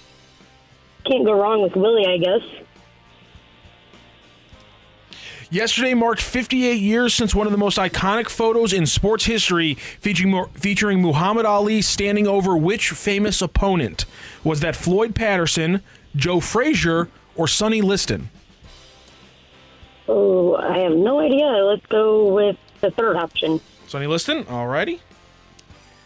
Which longtime NL manager holds the all-time MLB mark for career ejections with 162? Is it Bobby Cox, Lou DeRocher, or Bruce Bochy? Leo. Bobby Cox. Excuse me, Leo, not Lou. I read that wrong. We'll try Bobby Cox. Got you. All right, and number 4, which non-central NL club was the only other franchise to allow 7 or more home runs during Mark McGwire's 70 home run campaign? Was that the Miami Marlins, the New York Mets, or the San Francisco Giants? Can you repeat the question? Which non-Central National League club was the only other franchise to allow 7 or more home runs to Mark McGwire during his 70 home run campaign? Was it the Miami Marlins, the New York Mets, or the San Francisco Giants? The Giants. All right, we'll double-check that score, and we will bring in Randy Carricker. Amanda, how you feeling? Horrible. I'm with the other listeners, and you do better when you're not playing. Yeah. Was there a particular sport that you were hoping for? I'm not really. I baseball, hockey. Okay. Randy, say hello to Amanda. Amanda, good morning. How are you? Good morning, Randy. How are you? Doing great. Thank you so much for listening, and thanks for playing. And I appreciate you texting in when I asked for a female to check in. I listen every day. Thank you. Appreciate that. All right, Randy, here we go. You ready? Ready. Which 80s Cardinal outfielder owns the Redbirds single-game record for stolen bases in a single game, swiping 5 against the Giants? Yep. That was Lonnie Smith during the 1982 season in San Francisco. A late game. In September. Yep. Randy, yesterday marked 58 years since one of the most iconic photos in sports history featuring Muhammad Ali standing over which one of his famous opponents? Iconic photo? Iconic photo. Was it taken by Neil Leifer, I believe? It was, in fact, taken by Neil Leifer. And I believe that was Sonny Liston St. Louisan that Ali was standing over. Which longtime NL manager holds the all-time Major League Baseball mark for career ejections with 162? That would be Bobby Cox, I believe, Mr. Davis. He got thrown out a lot. That's an entire season worth of games. Yeah, it is. You're right. I didn't realize that. Seems like a pretty mild-mannered fella, too. He really does. That surprised me. They got to knock one off. What do you manage, like 21 years? It's 20 years. Sorry, Bobby. Which non-Central NL club was the only other franchise to allow 7 or more home runs to Mark McGwire during his 70 home run campaign? I remember him having a monster series against the Marlins in Miami. I think he hit 3. They used to tarp off the upper deck in Miami, and I think he hit 3 into the tarp in a game there. So I'm assuming that he did. Oh, and you know what? I think he might have hit. I think he might have hit the Post-Dispatch sign against Miami too. Oh. The then Florida Marlins with the 545 footer. I'm going to go with the Marlins. No tiebreaker today. We have a winner in today's fight. Did Amanda come in answering Randy's request and make him regret it a little bit going into the long weekend? Or does Randy Carricker get to move into the long weekend with some sound effects? His hand's already on the 360 machine. Is he calling a shot a little bit too early? I don't know. Ring that bell. Go crazy, folks! Go crazy! The winner and still champion of the fight, Randy Carricker. The fight is presented by Golf Discount of St. Louis, with the most experienced club fitters in town. Why shop anywhere else? And win, baby. Mr. Buck means that Randy Carricker got all 4 correct. Great job today, though, Amanda. 2 is nothing to slouch at. Usually that gets you at least into a tiebreaker lately against Randy Carricker. So a 4-2 win for Randy. Thank you so much for joining the fight today, Amanda. Absolutely. You guys have a great day. And Amanda, thank you very much for listening every day. We really do appreciate it.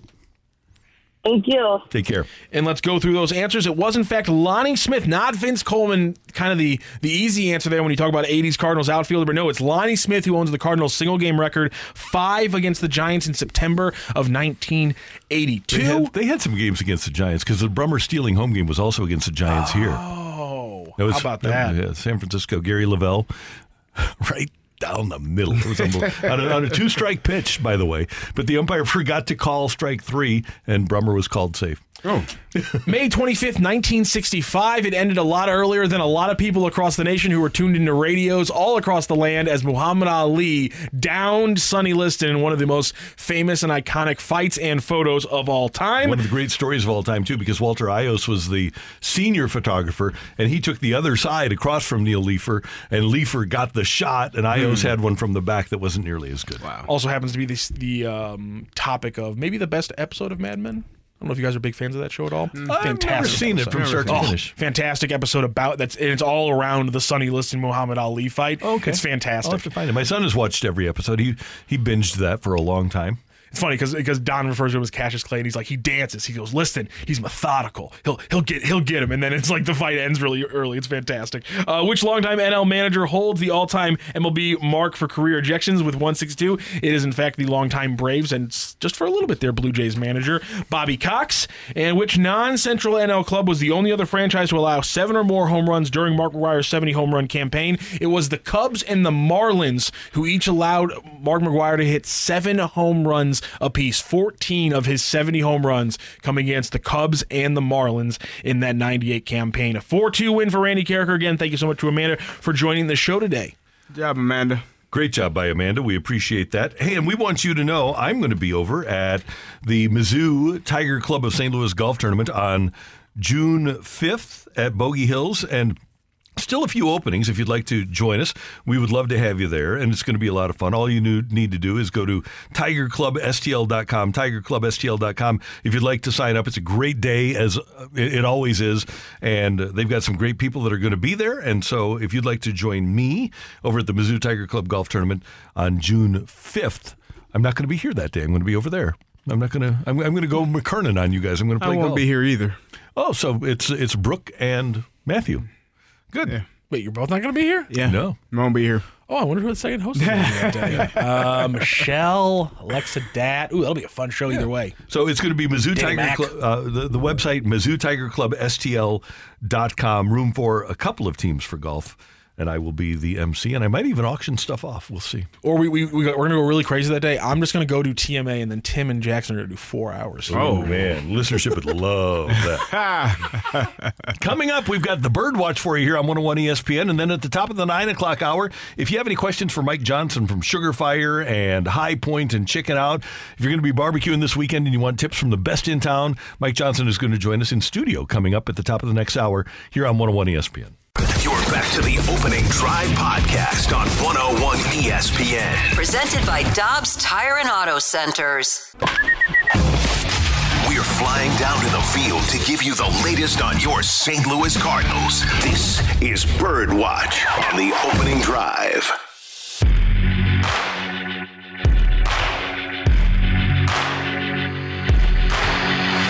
Grimsley is out today. It's Carrie and Randy with you, and it's time for a Birdwatch. CD, what do you got? My Birdwatch is going to be Matthew Liberatore. We've talked about him. He started one game in the Dodger series. He's getting his second start. He's played in a couple of games, but in his first start of the season, he gave up 3 hits, pitched 5 innings, walked 3, and had a really good outing. Struck out 6, and I felt like the relief role for him wasn't the role that he was prepared for mentally. I believe he is a starting pitcher, and right now he has a great opportunity to earn himself a spot in this roster, in this starting rotation. Steven Matz has not been performing well. Jordan Montgomery has not been performing well. I think we've given Jordan Montgomery a little bit more rope to be able to do what he needs to do, but Steven Matz is coming towards the end of it, and I believe he hasn't done a good enough job. And so if Matthew Liberatore can go out tonight and have a great performance similar to what he had in his first start, I think you could be looking at a guy that is now going to be in the starting rotation as opposed to Steven Matz. Several years ago, the Cardinals gave Jack Flaherty an opportunity to start every 5th day, and it paid off. They gave an opportunity to Dakota Hudson to start every 5th day, and until he got hurt, that paid off. They really haven't given one of their young starters a great opportunity to start every 5th day since then. Oviedo never got that consistent opportunity. They've had a couple of other guys that have come up, but really the only two have been Hudson and Jack Flaherty. Now's the time to give Matthew Liberatore that chance. He's been with the organization a long time. He knows what you're trying to do, and he has ability. But the only way any pro athlete, and Kerry, you experience this in the NFL, the only way any athlete gets to where the team and the player wants them to be is by getting reps at the level that they're ultimately going to play at. Yeah. It doesn't do Matthew Liberatore any good anymore to be pitching at AAA. One of the most interesting takes that people have is, oh, well, that person doesn't have experience. We see it in all different facets and forms in different parts of our life. Oh, that person doesn't have experience. How do you gain experience, Randy? By doing it. Yeah, by that's the only reps. way. So for him to get this experience, for him to have these opportunities, he is showing and has shown in his first start that he is more than capable and willing and ready to have that opportunity to be the 5th starter. I'm excited to see what he looks like tonight because, as I said, Steven Matz, it just feels like things aren't going well for him. He's shown frustration at different times on the mound. I think he's gripping the ball too tight, and he's not hitting his location as what Chip Carey said earlier. So with Liberatore, I'm looking forward to seeing him just go out and perform, do what he needs to do, give you. Can I ask for 6 innings tonight from Matthew? I think that's reasonable. I think that's completely reasonable. And limit the number of walks and allow himself to have a great start, and I think this team will back him up and he'll get the win tonight. I think that's a great call, and I think it couldn't be any better setup for him against a team that's really struggling, and he ultimately has to get the reps. Okay, another little bird noise now on 101 ESPN. There we go. CD, Miles Michaelis May is complete after the start yesterday. He goes 2-0 in his 5 May starts with a 2.40 earned run average. He goes 30 innings, so in the 5 starts, he averaged 6 innings per start. You know what? If he does that in June, July, August, and September, I'm a very, very, very happy camper. If he gives me, Miles Michaelis gives me 5 starts, averaging 6 innings per start, and I'd like to get more, but if he gives me that with a 2.40 ERA for the rest of the season, I am an extremely happy camper. He is, of all the Cardinal starters, he is the one that's giving you what you expected. Now, was his April bad? Yes. 6 starts in March and April, and he had a 5.97 ERA. But since the end of April, he's been stellar. Yeah, he has been. And I think when you're talking about giving more innings, obviously it's going to help the bullpen. Right now, I think you have Cabrera you trust, Gallegos you trust, Helsley you trust. Jordan Hicks has earned the trust back, and I would say Chris Stratton, right? Yep. Drew Verhagen is probably still he's there. You trust him, but if he gets in Still trouble, worried. you become a little bit worried. And Andre Palante is I would say not trust at this moment. Right. Not fully, completely trust. So you got 5 guys that if you have to get into the bullpen, you know those 5 guys are going to hold you up and be able to take care of their business. But ideally, the starting pitching, and I know we have new philosophies in baseball. We don't want to see the lineup 3 times around. We want to get those guys out. So essentially, they're getting out after 5 or 6 at the most. But if you can give them a little bit more time, those 5 to 6 guys can really hold you throughout the entire season. But if you're only giving them 4 1/3 like Matt's has, or 3 innings because you get blown up early, it's going to be a long season for those guys, and that's the importance, is making sure we're being a complete team. If more times than not my starting pitcher is only forcing the bullpen to get 8 outs, I'm good. If you can get me into the 7th and pitch in the 7th, more times than not, I'm going to be very happy with your performance if you're one of my starting pitchers. And that's just the start of the 3rd time around the lineup, right? If you're pitching and performing well, if you haven't been getting, knocked around those first few innings, I just feel like the importance of that, because I think we have a really good bullpen. They have started to come together. Cabrera has been really, really good this season. And as I said, Jordan Hicks, he has some of the best movement, some of the best stuff I've seen. It's just locating it and making sure you are consistent and not walking guys. That's his main thing. But all in all, this is a very good bullpen. Let's get the starting rotation to match that. There is your Birdwatch here on 101 ESPN. Coming up, it's Memorial Day weekend, and we know that you're going to be out with the grill or the smoker or whatever. And our buddy Mike Johnson is going to join us, and we're going to talk about how you can be a better griller, a better grill master. He has High Point, he has Sugar Fire, he has Chicken Out, and he's going to be with you here in studio next on 101 ESPN. Send in your text, by the way, for any questions you have about grilling this weekend to 314-399-9646 on 101 ESPN. You're back to the Opening Drive podcast on 101 ESPN. Presented by Dobbs Tire and Auto Centers. Okay, it's the official start of the barbecue season. Memorial Day weekend. We'll have the 4th of July. We'll have Labor Day, and we want to spend the summer out with our grill. And by the way, if you don't feel like grilling and you want some great barbecue, just go to Sugar Fire, because Sugar Fire has multiple locations in the St. Louis area, and you'll enjoy it immensely. Mike Johnson from Sugar Fire and the High Point, best burgers in town, and Chicken Out is with us here in studio, 101 ESPN. Michael, good to see you. Yes, you too. Great to see you. You've always been very generous with your time in coming in here. And from your personal standpoint, you're always barbecuing, but is this kind of barbecue season for you now? Yeah, we see a big uptick in the restaurant. Like you'd think people would be out barbecuing more, but even the restaurants get busier, so they eat more barbecue, they cook more barbecue. It's barbecue season right now. And you, back on, I saw a video that you did. You did a thing on, I think it was YouTube a few years ago, and it showed your array of grills in your backyard. Yeah. How many do you think you have now? I mean, I call it a grill farm. I mean, because I'm an ambassador for some companies, and so there's just grills everywhere. I have like offset smokers, pellet grills. I have a bunch of Weber kettle vintage ones that I bought on an accident on eBay one time when I was hammered. There's like 4 of those. It does happen. A lot of spending happens when we're hammered. So I was going to ask you, my question for you is, we're going to get into how to prepare and make the food taste the best, but when you're starting the fire, when you're getting started, what is the best way to set up the charcoal? How much charcoal? Where do you place it? How do you go about that? Okay, well, for charcoal, I think it's important to use a really good charcoal. There's a couple brands. I prefer Royal Oak, Natural Lump, because that's briquettes are good too, but they mix in different ingredients to cake them up and make them stick. Okay. So I use a Natural Lump from Royal Oak. It's made here in the Ozarks, so it's Missouri wood. It's all natural. Okay. And that has the longest slow burn, consistent burn in my opinion. Got you. So I start with a Natural Lump oak. You get one of those chimneys, they're called. That's about the right amount for one grill. You know, it's that kind of pitcher looking thing. You fill it up with charcoal, and you light the bottom, get hot, let it go out. And then you just want a long, consistent burn. Maybe you want it hotter, maybe you want it slower.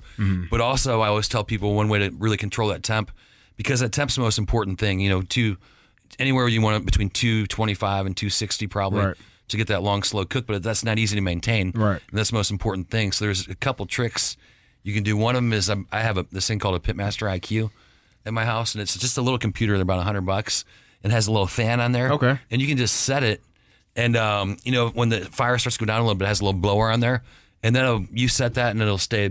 Right temp. Right at the right temperature. Pitmaster IQ? Yeah. Just pick it up on Amazon or at Ace Hardware or something? Yeah. That's a local guy too. Yeah. So, but you can buy similar stuff on Amazon. Great, okay. Yeah, there's a Guru, I think, is one called. There's different brand names. Great, okay. Yeah, easy. That's so easy. And then one of the things that you taught me, and I think it's so simple, but we don't think about it.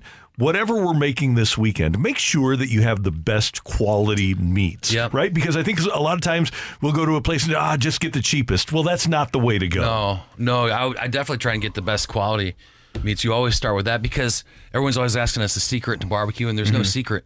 It's good quality meat, you know, just the right amount of seasoning that you like, and then time, you know, and patience. Right. You know, you don't rush it. Don't open the grill every 5 minutes, because I always say if you looking, you ain't cooking. You know, just because that messes up the temperature too. Yeah. Okay. Just get a game plan and, you know, good meat and let it go. It's about patience though, having the patience and definitely patience. not rushing it, because when you're in a rush, you want to get it done quicker, but that's really ruining the product. Even when you're done cooking, don't get in there and tear it up. Just give it like 10, 15 minutes, let it rest. Okay. Really, even when you're smoking over long periods, meat should rest. Got you. You know, and that helps the juices come out, and you know, it's way better. Yeah, we have to be patient. You got to be patient. It's hard not to. I mean, I cook ribs. I'm pulling ribs bones off the whole time, burning my mouth. So Matthew wanted to know about your keys for great rib tips. I mean, start with great ingredients. I like to do. I do baby backs are my favorite. People like spares. Beef ribs are fun too, you know, but those take forever. So I like to get baby backs. And one secret that I do, and I learned this from Pappy's, you put on your seasoning, and then they almost take a whole layer of brown sugar and just take it in your hand, spread it all on there. Wow. And more than you would think, and that really helps with the crust. And then another thing I do with the ribs is we don't wrap them in the restaurant. We do too many. But you can wrap. I mean, wrapping makes them juicier. When you wrap them, put in a little apple juice. In foil? And wrap them in foil, put in a little apple juice, a little honey, and a little extra sauce. And that kind of steam braises it also. And then another thing we do when they come out to keep them moist, we use a paint. It's called paint. So we make like a wet sand with some brown sugar and rub and a little apple juice. You just take a paintbrush and you kind of brush it on there. Okay. So, and we always hear low and slow. How low and how slow? I go 225 to 250 for ribs. For me is good, probably 4 or 5 hours. Okay. And there's even something called the 3-2-1 method that people use, home chefs use. I think it's 3 hours open, 2 hours wrapped, and then 1 hour with sauce maybe or something. But if you look up 3-2-1 rib method, I know a lot of people like that. And then and you're on board with the 3-2-1 method? I don't do it, but I think it's an easy way, a foolproof way. You know, I like to live a little more dangerously. Okay, so 4 or 5. If I do the apple juice and the brown sugar mixture, wrap it, and then go 250 for 4 or 5 hours? 4 hours, yeah. Okay. Yeah, you're good. That's my problem. I don't have 4 or 5 hours. I'm so impatient. Yeah, but just waiting. If you're opening it up and stuff, just go do your stuff. Put it on. Leave back for a couple hours. Okay. And even some of these new pellet grills. I mean, I love a pellet grill too. They have a little app on your phone that you can keep, you know, track of the temperature, and you can like leave the house. Spectacular. Cool. Even, yeah. Now, Randy said you gave him the ingredients for the best burger he's ever had. Is that? Yeah, I still have it. I've got the email right here. What are the ingredients, if you can share those? Yeah, no, I can share. No, so we I don't want to give any top secret. We won the World Burger information. Championship last year, and then AAA gave us Best Burger in America this year. So we do. I mean, I don't think we have the world's best burger. It's subjective, but we've won twice. So it's good, and we sell millions of burgers. I know it's good. So it's all for me. It's about the beef mix. Okay. Quality beef. We use Creekstone, which is like the best beef, and some of the best beef in America. It's like what Franklin's Barbecue uses their brisket on. We use that for our burger, which is probably too expensive for our price point, but it's the best quality. So it's half 50% chuck. And chuck is a cut where that's more of the chew in the body. And 25% brisket, which is where you get the fat from, because you need to have a lot of fat, because I'm doing smash burgers, and so they're well done. So it's got to stay fatty. Right. And then 25% short rib meat. So that's the really beefy flavor. I don't know if you guys like short rib beef. Yes. Short ribs. Yeah. Super beefy flavor. So that's our mix. And then, 4.5, 5 ounce patties, smash them up. Get them crispy. So I've got a griddle for my grill. Do you recommend these? I love those. Okay. Oh my God, yeah. I got a Blackstone at home. I love them. The best. They're the Oh, I absolute love best. it. Yeah, but even just for other stuff, bacon and hash browns, I cook all kinds of stuff. Steak. Okay, good. So that's a way to make a smash burger. Oh, then yeah. you like the potato bun, I use a potato bun. I don't know. You can't get Martin's potato rolls are the best, I think, in the country, and a lot of famous places use those. I don't think we can get them here. Okay. You get them on Amazon or eBay or something, but just a good potato, soft, not too thick, not too dense of a bun. Even more something closer to a Wonder bun for me is the best. Okay, nice. Good. And I always butter toasted. I always toast it, because I think it's lazy not to toast your burger bun, and that making that puts a little texture for crunch, flavor for butter, and it also protects the bun from getting soggy from the ingredients. Yeah. So I moved ahead to the bun here, but when you make the burger, you're spicing before you put the burger on the salt the heat. and pepper only, otherwise it's meatloaf. Okay. Salt and pepper. Simple. Yeah. Good. Simple. And then no egg, nothing in the None of bun. that? Nothing, no meat, good. no. Okay. And no onion. there's some things like crime. the Malden salt. You sold Malden? me. Yeah, you remember. Wow. You Oh really yeah, take this- This is what I do, man. I prefer this Irish salt called Malden. It's a flake salt. But I put that on everything too, though. So it's fantastic. That's available anywhere. Yeah. And it's a difference maker. You wouldn't think salt could be a difference maker, but it is. Yeah. Oh yeah. Malden sea salt's the best salt. It'll blow your mind. Yeah. if you haven't And had then it. Yeah. another thing that Mike Johnson told me about is Duke's mayo, and Duke's is different, right? It's different. It's the best. Yeah. So Duke's mayo. Yeah. So any burger questions, Matthew? I have a burger question and a rib question. My burger question is your thoughts on the Juicy Lucy style, putting a little cheese I in love the it. patty and then kind of sealing the patty around it. Yeah, I mix it up a little bit sometimes. All right. Yeah. And then when I'm making ribs, are you in the camp of mustard on the rib as the binder for the rub? Yeah, I do both ways. Okay. So, but some people say, "Oh, you can't do that," but I think so. Why not a little extra flavor? I think we stopped doing that. We may actually make a mix of mustard and Italian dressing. Ooh, so that's what we kind of throw the ribs in. Okay. And they kind of sit in that overnight. Oh, so it's kind of like a brine and kind of a binder. Okay. Yeah, but it's mostly just for ease because we're doing a few hundred a day. Yeah. So they come out, they're wet, and then they're throwing the rub on there in the morning. Sticks right on. Beautiful Sticks right on there. Yeah. Some people hate that though. I don't know. I don't think you can taste them. I'm not the biggest yellow mustard fan. I like a little on a hot dog, but I don't think you really taste it. It kind of cooks it down a little bit. I eat probably 3 ribs a day, every day for the last 12, 15 years because I go and I'll dip into different locations and I would sample a rib. Yeah.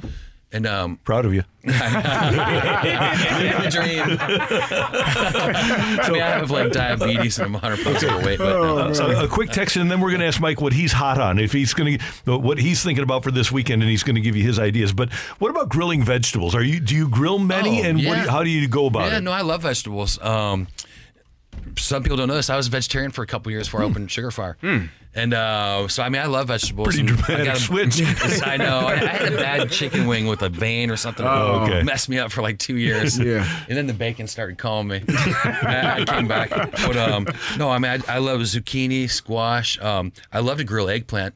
And so the eggplant, we actually grill at home all the time. And you just got to salt it up, and then I pat it dry on paper towels. That takes the bitterness out of it. We grill those up. I love grilled portobellos. Some of my favorites. And what about temperature and time for veggies? Hot. That's hot and fast. Okay. Hot and fast. Good deal. Okay. Yeah. And then, as you are in your backyard, what have you been working on? What are you fired up about? Right, literally, as you grill Mike Johnson's meals. I love. My kids love steaks. All my kids are home from college, and then I have a 6-year-old. He tries to eat steak every day. So I do. I love steak. I love ribeyes. We do all kinds. I love strips. We mix it up, tenderloin. Okay. But we eat a lot of steak over there. I'm a ribeye guy. I know somebody who's actually doing a ribeye on the grill this weekend. Give me the best ribeye tip that you have. Okay. Boy, there's a lot. Now I do a lot of these steak contests around the world. That's getting huge. Yeah. As big as barbecue contests. And a bunch of my friends have actually won the World Steak Championship. They do a couple things. One thing they do is there's a product called Wicked Pig. And you can get it on Amazon. It's a buddy of mine from Iowa. And it's kind of like this brine. He brines it in that for about half hour. You can see the instructions. And it's a beefy flavor, but it also breaks down, makes it a lot more tender. Mm-hmm. And so he does the Wicked Pig. And then what's the rubs they're putting on there right now? Mostly just there's a rub called White Lightning by Boar's Night Out of Mississippi. And they all use that. So White Night, that's actually my favorite all-purpose rub. It's called White Lightning by Boar's Night Out. So, and you sold me on Johnny Joseph's before, Johnny too. Joseph's is awesome, too, yeah. That's what I do is I mix White Lightning one layer and Johnny Joseph's rub the other layer. Okay, good. And that's my favorite on a steak. And if you start out with some of this Wicked Pig stuff, that starts first. And also, I let the steak come to room temperature before I cook it. Some people try and go cold, but I leave it sit out for about 45 minutes. Okay. Seasoned up, and then before I grill it.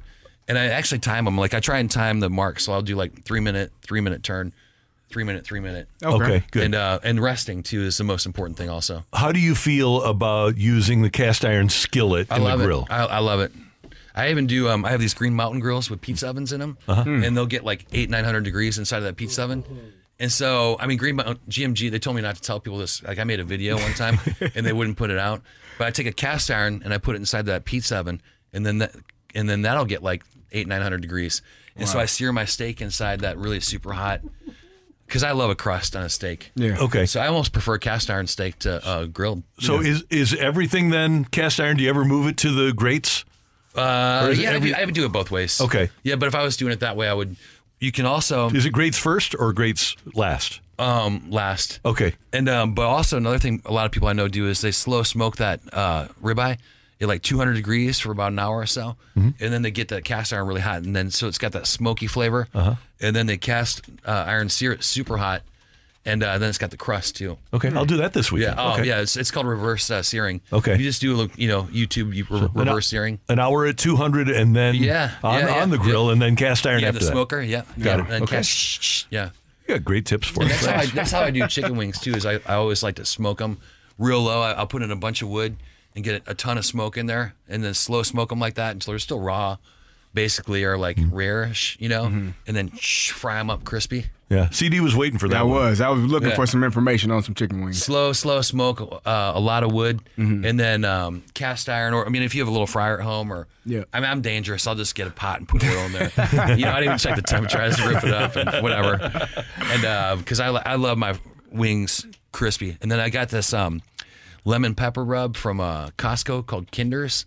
I don't know, man, it's so good. I've been tearing that up now too. So okay, I'll check that out. I love lemon pepper. Okay, so, I'm going to make a wings. Costco trip. Butter, toss them in butter, lemon pepper, Maldon salt. Okay. Yeah. Always got ideas. And you're headed to a competition in Denver this weekend. Well, it's we do the Denver Barbecue Fest. We had them in St. Louis too. The Q Barbecue Fest in St. Louis. So I'm in Denver this weekend. I got it's me. Pappy's is out there. James Boatwright from St. Louis, and then there's Blacks from Austin. U-Bonds from Yazoo City. There are a lot of people who are going to be out there. Oh, Pig Beach from New York. They just won Memphis in May. They're going to be out there. But I love the fact that you guys are such a community. It's people think, okay, we're all really competitive, but you're all friends, right? Oh yeah. I've never met one jerk. I mean, there's some of these other guys that like they have some. Some people don't like each other, but I like all of them. I just thought of something. What's the most memorable thing that you've eaten, that you've tasted, that you cannot get out of your mind? That was good or was bad? No, good. Well, good and bad. Well, I mean, good and bad. The worst is probably kangaroo. I go to Australia a lot, and you think it'd be kind of good. Maybe it's the worst. Really? Yeah. I do barbecue festivals in Australia probably 2-3 times. Okay. And I would say probably kangaroo, but I don't know, man. Maybe like really in barbecue, probably the brisket in Texas is my favorite. Okay. Awesome. Good. Now you used to do you mentioned a rib a day. Do you still do a burger a day? At least one. That's great. I and burger patties too. I mean, I'm like always like sometimes I'll take what I do is to cut the carbs, I'll get a burger and I'll take the top bun off. Yeah. And I'll let it sit there, and then I'll just eat the burger with the bottom bun, and then I'll go back in and I'll eat the top bun. It hurts. No self-control. That's awesome. Mike, we always appreciate talking to you. Thanks for starting the holiday anytime. season. I love coming here. It's great. We appreciate it. That is the great Mike Johnson. And by the way, if you don't feel like grilling this weekend, head on over to Sugar Fire. Head on over to the magnificent High Point, multiple locations, and Cottleville's doing great right now. Killing it. And obviously Chicken Out. I love Chicken Out. Oh, thank you. Me too. It's awesome. It's fantastic. So head on over and check out some of Mike's great restaurants. Coming up next on 101 ESPN, we've got the Rush Hour Reset. Stick around. You're back to the Opening Drive podcast on 101 ESPN. Presented by Dobbs Tire and Auto Centers. It's time to recap the biggest sports stories of the day on the Opening Drive with a Rush Hour Reset. Brought to you by Clubhouse Turf, your exclusive partner of Celebrity Greens. We're redefining private golf.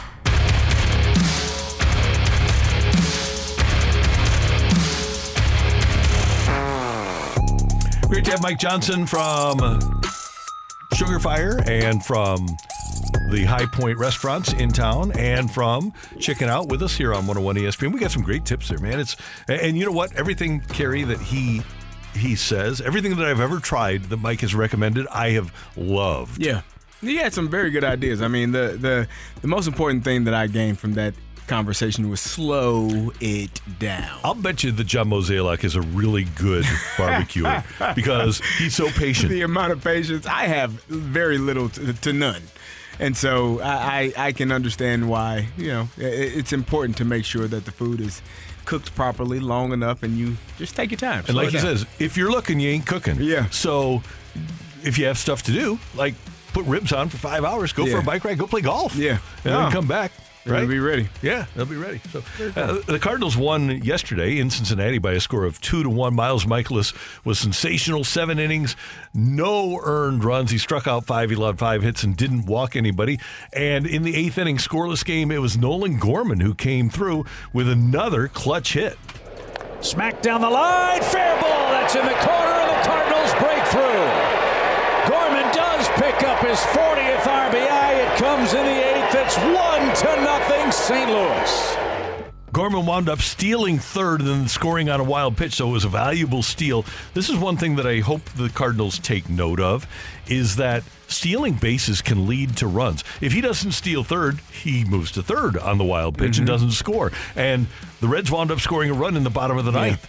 And if Gorman doesn't steal third, that game's probably going to extra innings and everything's crazy. Different. Yeah. Things happen differently in extra innings, as we've seen with the ghost runner and all of that nonsense. But yeah, taking advantage of the things you do well, and Nolan Gorman has been playing outstanding.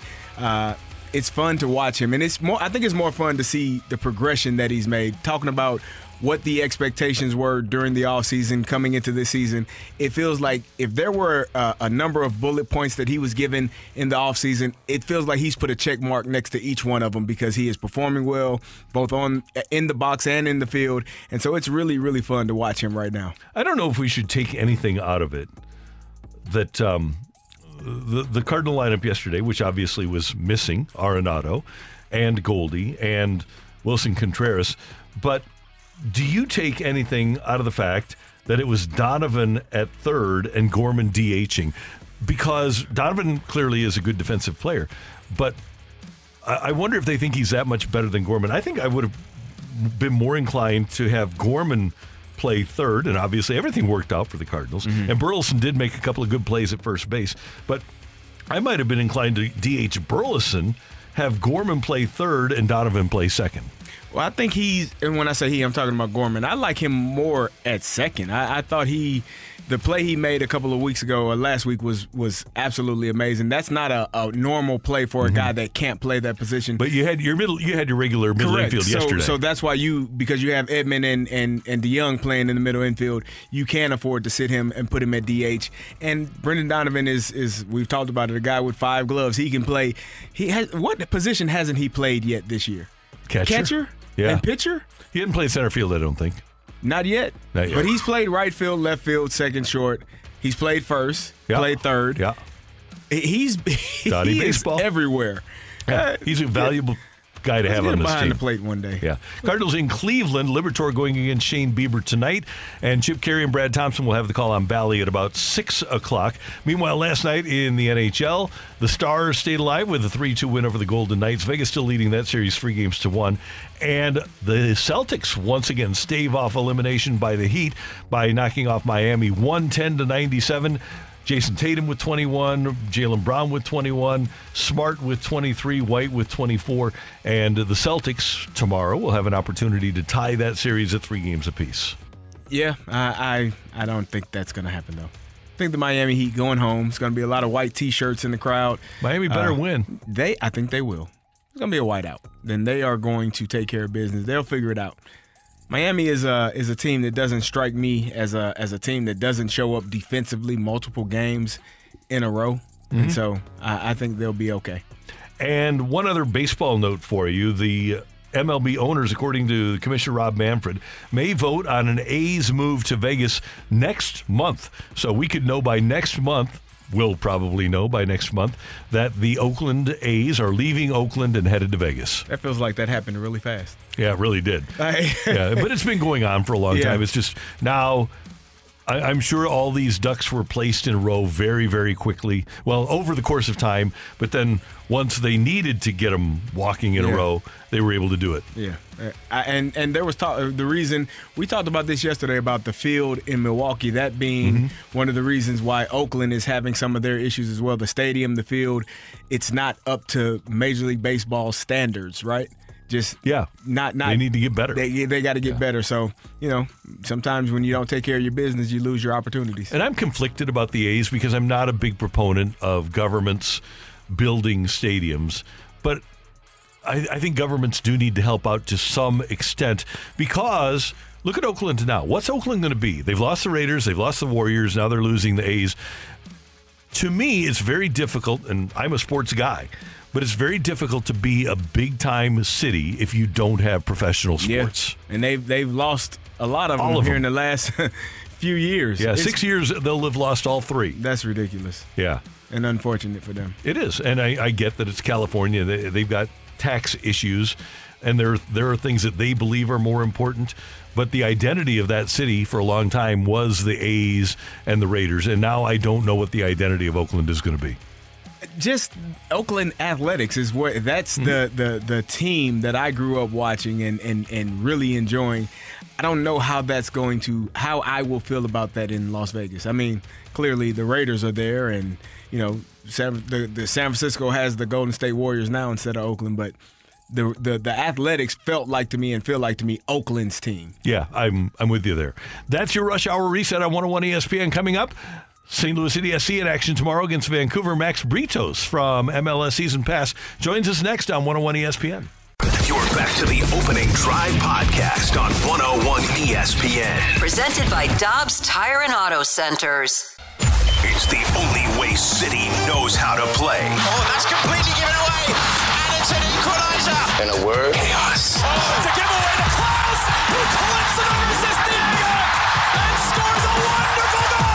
We're breaking down City SC on the Opening Drive in our weekly segment we like to call Controlled Chaos. Brought to you by Keystone Event Staffing. Better people mean better events. Yeah, they're very organized. Credit to them. They're playing a very good brand of soccer. And they've adopted a little bit more of a transition approach, right? So they're really ruthless in transition. They scored a ton of goals in transition, and they look almost a little bit like us. That is the head coach of St. Louis City SC, Bradley Carnell. His team taking on Vancouver. That's the squad that he was talking about in that clip as the Vancouver Whitecaps make their way to City Park tomorrow. And on the call for MLS and the season pass is Max Britos, who joins us now on 101 ESPN. Kerry Davis, Randy Carricker. And first of all, Max, thanks for joining us. How you doing? Doing great. Really excited about I'm heading out to St. Louis here in a little bit, and it'll be my first game at City Park, and that alone is something I've circled my calendar for. I'm very excited for. So looking forward to it. Well, we're excited to have you here in town. What did you think of what you heard from Bradley Carnell there, that other teams, specifically Vancouver, have kind of switched up their approach and are playing a more aggressive style like SC is? It's interesting because that is a style that a lot of teams may run away from. I don't know if I'd like to see it kind of flesh out a little bit, and maybe Vancouver, I don't know if it'd be too many clubs around the league that would do it, but Vancouver would be a side, I think, that looks at that and says, all right, we have the personnel. We're a club that have a really good spirit about us. We have very well coached that could be that could use that to their favor. So there might be something to it. It's just the thing with St. Louis. I think a lot of people were thinking that maybe that approach wouldn't be that sustainable. We're like 15 weeks into the season, and they're coming off their best win of the year, maybe their best 45 minutes against Sporting Kansas City. So, hey, why not? More power to them. I love the fact that teams can have styles, and within this league, whoever you play, you know that that's attached to a certain way of playing, and that you see that across the world. And I love it. Can they pull it off? We'll see. I mean, far be it from me to say that they can't, because so far they have exceeded all those expectations. Max, what type of problems could Vancouver present for our city this weekend? Vancouver, I mean, they haven't won on the road, but I would say first and foremost, like this game at the beginning of the season, if you say St. Louis and Vancouver, it's not going to get people too excited, but it's completely different now. This is I'd say one of the marquee games of the weekend. Obviously, St. Louis is a great story. City Park is a great story, but Vancouver is plugging away. They're healthy. They're getting results. I mean, they've been very busy. They had this Canadian Championship game on Wednesday. They actually, one of their better players, Ali Ahmed, suffered a concussion, and that was always the worst case scenario when most of the MLS clubs have a very busy calendar right now, but Vancouver's coming off of that, which is going to affect them. So, I mean, St. Louis, I think, have a great prospect against a team that's going to be a bit fatigued. They didn't get a full week of training, and is also dealing with a couple injuries there. But they've been very impressive here. This is a club that didn't make the playoffs. They play with two number 10s, and they're both very good. And again, like the way St. Louis does something that other teams in the league can't. Vancouver, they usually play with the back three. Sometimes they'll play with the back four, but they do like to instill those two number 10s, Ryan Gauld and Pedro Vite. And they're both very good at what they do. So, I mean, I think that's what St. Louis has to be careful about, seeing a team that has two guys that can distribute, two guys that can support, can kind of go up and down and control a game as well if they have to. What's going to be interesting is the possession numbers, because I think both teams would like normally the other team to possess the majority of the ball, and certainly in Vancouver's case, beat you on transition, beat you on counterattack. But in a case like this game, it's going to be interesting to see somebody's going to have to play the ball. Somebody's going to have to possess. And my guess is Vancouver's going to eventually be the team that's going to get a little bit more of it. And they have two good number 10s. So this is, even though Vancouver hasn't won on the road, they're pretty well, and they're tired, and they're going to have a difficult week. I think those two guys are going to give them a really good chance. And this is a team that's playing well overall. They're in the playoff positions. Max, St. Louis City has been dealing with some injuries. Rasmus Alm has missed time. João Klaus, who we affectionately call Santa Claus, has missed some games as well. How do they continue to push forward when you're missing? Klaus was leading the team in scoring and was up there in the league in scoring. How are they going to continue to have success with those guys being out? Well, I've watched most of the St. Louis games. Me and Brian Duntes, who will be on the call, we called a couple St. Louis games when they were on the road up in Seattle and in Salt Lake, where they had an incredible performance.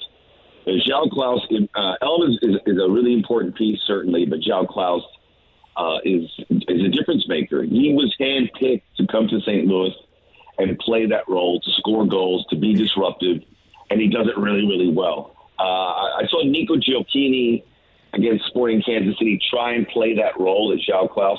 While it's not apples to apples, he doesn't play it in that exact same way. I thought he did some really nice things, and some other guys were able to come in and help fill the gaps. It would be great for them to get João Klaus back because I think he does so much for them, helping establish that press, able to stretch the field a little bit. But, they're not going to get any sympathy from other clubs because everyone's kind of dealing with it. MLS is going through a gauntlet right now in the schedule. There was a midweek round for most teams last week. There's going to be a midweek round coming up. A lot of teams had Open Cup. So either they're dealing with injuries or they're dealing with having to rest players.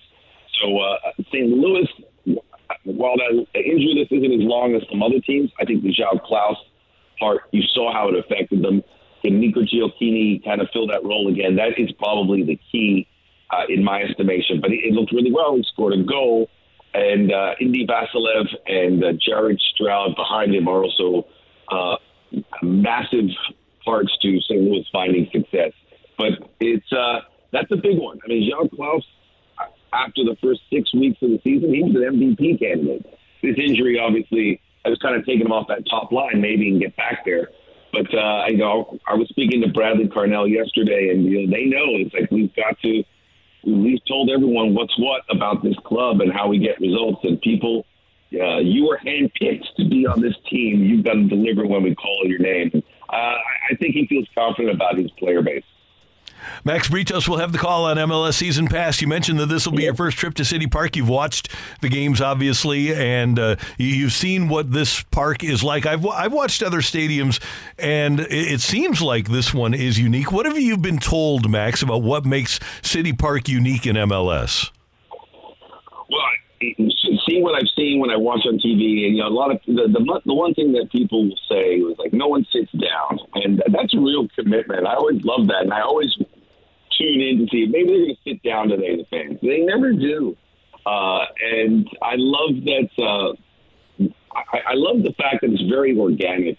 Like, for instance, the Sporting game came up, and they want to give they want to give this rivalry a name. They said, we don't have one. We're not going to force it. So even everything they do in the stadium, there's nothing that they're imitating. It's what comes naturally to that fan base. And I did enjoy the STL chants. That you always look for something that you look forward to when you go to see a game there. But it's just electric. It's such a lovely, intimate setting. That's what it's supposed to look like. You're supposed to walk into that stadium and it takes you away to a different place. It also is an extension. For years I've been in soccer for longer than I care to mention, and you always hear about this soccer culture in St. Louis, and I would always go, okay, sure, whatever you say.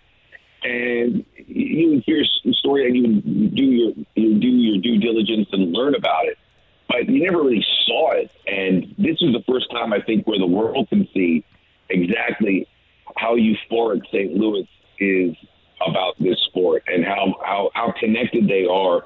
Because, I would tell my colleague, Brian Dunsett, everything about City Park looks like it's been there for 20 years, and it's been there for a few weeks. It feels like those supporters sat down or stood up at the place that they were last year. But I've never really seen that before. It's like it was meant to be. It's crazy that it took St. Louis to get this long a club, because everything you see in that stadium suggests that it's been there for a while. And I think that's a testament to how intertwined that community is in whatever way, whether they watch the university soccer, whether it's high school and the schools that they play, whether it's the neighborhoods, how they play each other, or whether it's just them watching soccer on TV of the Premier League or whatever.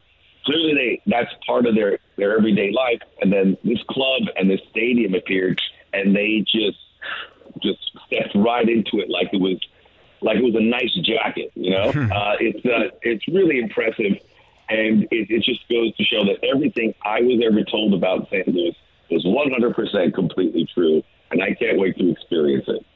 Max, how important is a healthy Blom in stopping Vancouver's heavy transition style?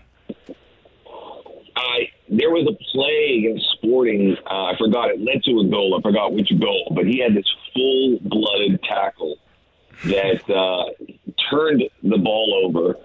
He went to ground. He stood up, made the pass, and I think it was one of the Vasilev goals. He was a guy that no one really talked about at the beginning. He hadn't really come into the lineup, and I think he's only made 3 starts or something about that. But Brad Carnell identified this player in South Africa. Brad Carnell's a South African as well, as a guy that made sense for this team. And now that you see it, you can see why he is part of it. But that center of the park, he's going to need some help because, Vancouver can get going really quickly. But Blom is a guy that I expect to see a lot more playing time. He's a classic number 6. I think he has the number 6 on his jersey. And that position, the way St. Louis plays, because it goes so quickly. If he can win the ball, get to his feet, and start their own transition, it's a game changer for St. Louis. I mean, he's really good at what he does, and it's exciting to see. This sport is crazy because they're looking for talent all over the world, and you're competing with all these leagues all over the world. And because of Bradley Carnell and his resources and his connections in South Africa, they were able to identify Jabulo Blom. So I expect him to be a bigger part of what St. Louis does. He's a really good player, and he's very specific to that position. So I think he has moved up the pecking order of importance when you're talking about that St. Louis roster. Max, great to have you with us on the show. Thanks so much for the time. Enjoy your weekend. Enjoy your time here in St. Louis, and we'll be tuned in tomorrow night. Thank you, Andy and Kerry. It's been first class with everyone from the club and the community and the folks on the radio station to have me on. So we're so thrilled to have you guys in the league. I'm really pumped to be able to experience this the first time. I'll be there again the following week for Houston. So I'm going to get my St. Louis walk around privileges over the next month. Love it. Thank you, Max. Take care. Thanks, guys. Max Britos. He'll have the call tomorrow night on MLS Season Pass for St. Louis City SC and the Vancouver Whitecaps. Next up, we've got rock and roll coming your way on 101 ESPN. We're here till 11 on the opening drive. You're back to the Opening Drive podcast on 101 ESPN. Presented by Dobbs Tire and Auto Centers.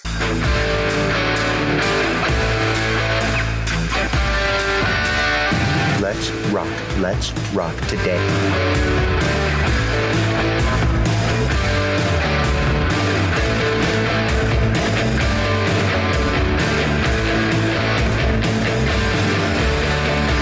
It's time for rock and roll here on 101 ESPN. Matthew, what do you got for us? You guys know I'm usually the positive one on the show, right?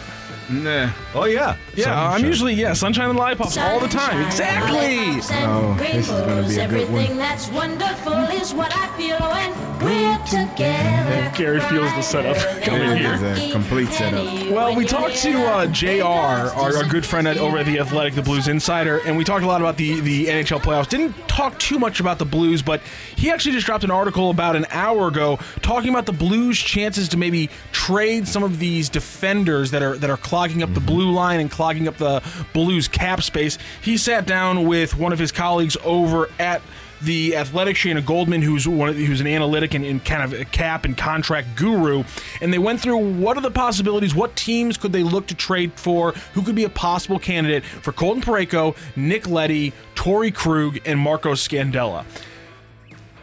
And there was not a positive, there was not a this is a great fit and this is the trade I could see happening. This is where they get rid of the money. This is where they open up a spot.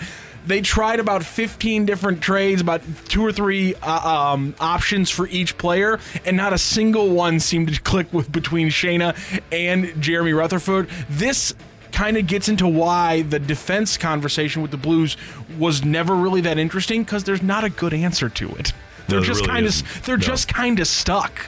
Yeah, I asked him yesterday, or was it yesterday we had him on? I wanted to know if there was a possibility of bringing in another defenseman, and it was essentially who are they going to trade? Because you have to have, I guess there's no way to bring in another person when you got those guys on the roster under contract and not moving anywhere.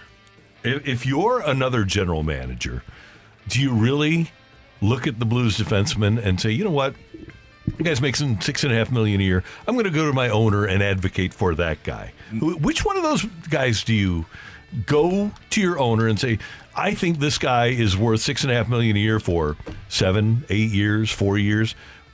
I can't put myself in another GM's shoes and say Colton Parayko, 8 years at 6.5 based on his last couple of years. But we've talked to numerous people, and everyone has said if you don't have Colton Parayko on your team, you're looking for Colton Parayko on your team. Right. So as much as Blues fans and media members may not feel that he's performing at the level of his contract, there are other organizations that are waiting for a guy that size with the ability to skate to do all of the things that he does here. Don't disagree. We are maybe not thrilled by it because we see it every day. And maybe they won't be once they see it every day either, but there are plenty of teams that are looking for a guy like that. There are, but I don't know if they're looking for him through 2030 at 6.5 a year. How old is he right now? 20, is 29, he 30? I think. Is he 30 yet? Parayko's 30. Yeah. So and I don't. That's 8 years at 6.5 per. I mean, there is Torrey Krug. Nope. Justin Falk. Falk could be the closest thing. You would think but if you're the Blues, he is your number. Is he a number one? Probably not. But he's your number one. Is he would if you were an opposing team, you would take Falk over Krug? Oh yeah. Okay. Yeah. And that's kind of the breakout here. You know, when you look at the Parayko one, you know, the Senators or the Sabres could be a good option, but will the Blues really take that much of a hit to their blue line by making Colton Parayko the trade? He looks in the Torrey Krug one. The best option there is maybe a team like the Blackhawks who has cap room but need a veteran player to kind of give a Connor Bedard in that young locker room maybe some leadership going forward. But then it's, you know, why would a team want Nick Leddy for 4 more years? Why would a team want to deal with Marco Scandella? And it's a great job by Shayna and JR, kind of chapter and verse of why the Blues blue line situation is so tough, and why, if you want to talk about a Blues trade, I'm here all day to talk draft trades because the blue line trades and the defensive trades are just depressing. Scandella, when he came back from injury, I thought didn't play poorly. I thought he actually did some good things. I love Callie Rosen, but I don't think Callie Rosen. But I don't think he's going anywhere or anyone wants to make the trade for him. But and he doesn't make any money. Yeah, exactly. Torrey Krug would be the name that I think, as you said, Rock, a veteran kind of guy that you're going to have to give Chicago a pick, not a high one, but just because of who they are, you're going to have to. What are you getting in return from Torrey Krug? That's what you're getting in return. But Doug Armstrong doesn't pay teams to take his contracts. No. Yeah. I'd like him to, but it's not in his MO. Giving up not in a pick and that's kind of what pick in return comes out in this article is that a lot of these situations, they make sense if you have a GM who's willing to just tie on a pick. And again, I think that now is the time to bite the bullet. If it's not going to be on a buyout, then saying here's a 3rd round pick, thanks for taking that money for us, you know, because you're a young team that has a ton of cap room but wants assets. I would hope that's kind of where where the water meets the edge, if you will. You know, you kind of got to finally make that dive in, and I think that could be it. Well, they have, I think, fingers crossed. They got 3 draft picks in the first round, correct? And I think we're going to see 2. I think we're going to see they're going to combine, I think, 2 of those picks to move up a little bit further from 10 to probably, I would guess 7 is my guess right now. Yeah, I don't know. Because that's kind of where there seems to be a line between the top 8 prospects and then there's a little bit of a gap, and then there's the next chunk in a fairly good draft. So I think you jump up there and try to get one of those first 6, 7 guys. The only issue that I don't know, you're going to be waiting for that player to go through the minors and prepare and become. Not. Hopefully it's one of the. He's a guy that comes right away.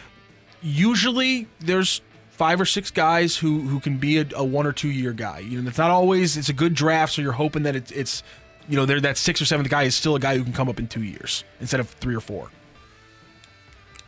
That's why I don't want Michkov, by the way. I know there's a certain host, BK, who want to trade up and take a Matev Michkov, who's this unbelievable right winger who's playing in Russia, but he's under contract in the KHL through 2026. So I'm not about that action. We already have that guy. We already traded for that guy. Yeah, and don't forget, they got unconscionably lucky. Klim Kostin was the guy. Yeah, and if you want to go even back further, when they got Tarasenko, they got unconscionably lucky with how fast he came over and how willing he was.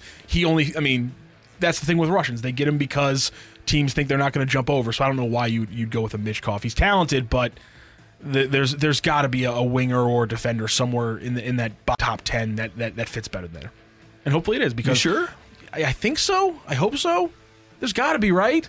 They need more talent, especially defender. If you tell me the best option for them is a defenseman at 10, but it's going to take him 3 years to get here, I'll say that I'm okay with that one because they are completely bereft right now of defenseman talent in the long term. But think about when you wait for a guy and he's seasoned and you get him on your team, how he just explodes and the talent shines. Like Nail Yakupov, like when that happened and the Blues got him when he was ready to. No, that didn't work.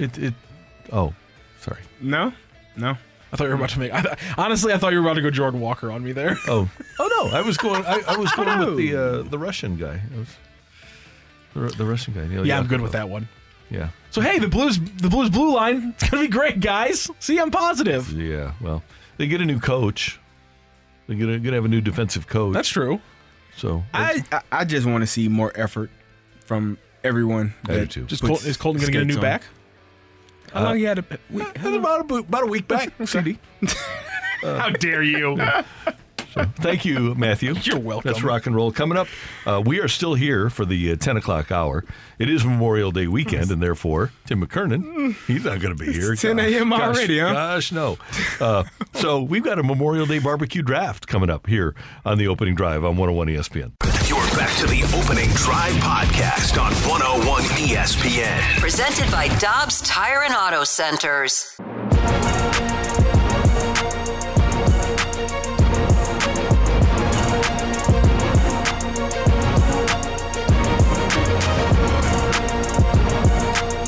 Okay, it's a holiday, and that means that we are going to have a holiday food draft because that's just what we do here. Carrie, always, Matthew, and Randy. Yeah, and there's nothing wrong with it. It's a great thing. I know that all of us have gotten our scouting staffs together to make sure that we have the best power rankings that we can possibly have.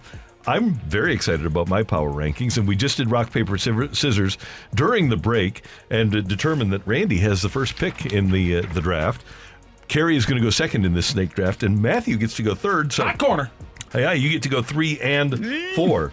And gentlemen, I'm just going to race up. Well, let me start with Roger Goodell. The 2023 opening drive draft, Memorial Day food draft, is now in session. Randy Carricker is on the clock.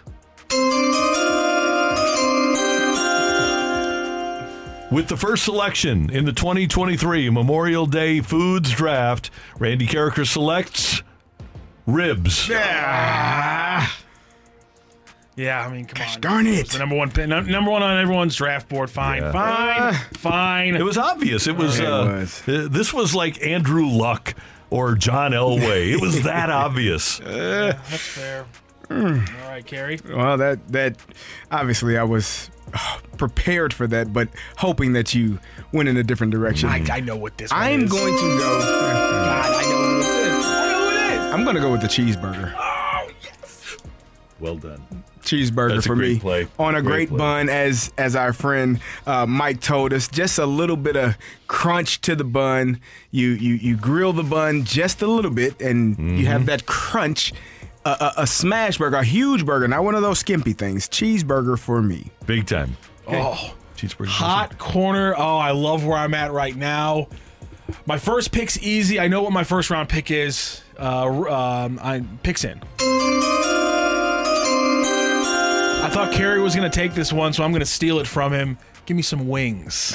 Give me some chicken wings in my first round. Well and done. as I'm on the other side, I'm sticking with protein. The question is, which one of the two am I going to get? Which safety am I picking? The free safety or the hard-hitting strong safety? And I'm going to go with the hard-hitting strong safety. Bratwurst is my second-round pick. Good. I'm glad. It's well done. Glad to hear it. Well played. Okay. Very nice. Cool. Let's see. Thank you.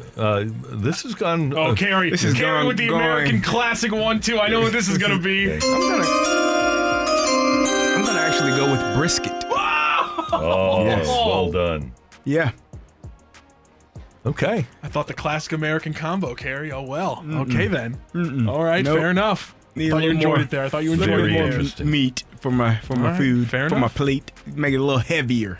All right. So I can have a heavy plate. I'm going to take the first side of the day. I'm going with baked beans. Wow. I was hoping it came back around. Randy going to the side early with the baked beans. Okay. And I've got back-to-back choices. And I am. I'm going to surprise you guys. I'm going double sides here. What? Ah, Randy, don't do it. I'm doing potato salad. Okay. All right. We can survive. Oh. All right. Potato salad for salad. Yep. And I already know what my I already know what my fourth rounder is going to be. This is going to be spectacular. I'm going to have the best. I'm going to have one of those situations where I didn't even realize that choice would be there, and you guys are going to be stunned. I'm stunned. I'm not going to lie. I'm a little disappointed that you went baked beans because that was going to be my next choice. I was really looking forward. Our scouting departments are quite similar. Yeah, I was looking forward to baked beans being on the board still. Unfortunately, it has fallen off. So I'm going to go with the side. I'm going to go with mac and cheese. That was next on my list. Yep, mac and cheese. I got to get a little bit of that. Get that on that plate. Like I said, heavy plate is my goal. Gonna eat it with a fork? Yeah, definitely. I didn't know spoons here. Yeah, good. I like that. I'm feeling so good about this draft. Here we go. I got 2 picks back to back to all but finish out the plates. And you know what? I don't care if it's a little heavy on the meat. I'm going with another protein here to finish out round 3. I got the wings. I got the bratwurst. Give me some pulled pork sandwiches. I wanted that one too. All right. Sorry about you, Carrie. And I got to get some sides in here, so my next pick's in. Another American classic. Give me some plain potato chips with French onion dip. Nice. You can have it. Potato chips. Chips and dip is my round 4 pick. Right back to you, Carrie Davis. Sitting outside, 85 degrees. You say, "Oh, give me some of that Dean's French onion dip, would you?" Every time. Randy, your decision still is it's haunting you? It is. It's so difficult because I had my plate planned out. I like to have a mixture, like the food, and I like all my food touching. Like I want it's all going to the same place. So this pick was supposed to be my 5th round, my last pick, but I'm gonna have to go with it now. Rock has talked about it. You know, it can stand alone, even though if I had baked beans touching it, we're gonna go a little cornbread. Cornbread. Oh, yes, good. cornbread. Cornbread. If I had the baked beans touching it, just a little bit of sauce next to it. Slop it up. Now I gotta just throw a little bit more of barbecue sauce on my brisket. Nice. Cornbread. Good job. And I anticipated that this was going to happen, gentlemen. And it has just fallen into my lap. I'm in St. Louis, Missouri. It's summertime. It's a pork steak. Yep. Nice. Yes, Randy. That's fantastic. Good job. My team now has that's good. ribs and pork steak for my proteins, baked beans and potato salads for my sides, and now I get the first dessert choice. Guys, we can go a lot of different directions here. A lot of different directions. Sure, we can go. We're already, in on the St. Louis thing, so Don't do it, Randy. we could go gooey butter cake. Don't do it, Randy. Could go cookie cake. I love cookie cake. Love all kinds of ice cream. But I'm going to go cherry pie. Oh, you know I'm fine with that. I am too. I wasn't going to touch that. Yeah, because you don't think what? Fruit should not be hot. With Okay. mode, by the way. Of course. What was your 4th round pick? I missed That was that. a pork steak, sir. Pork steak. Ah, yes. The St. Louis pork steak, yes. Well, am thankful because you flirted with one of the names. You decided to go in a different direction, and I am full-fledged sprint to the podium. Give me some gooey butter cake right now. Okay. Yeah, give it to me. Need it all too. Nothing wrong with that. You know, chocolate chip gooey butter cake is great.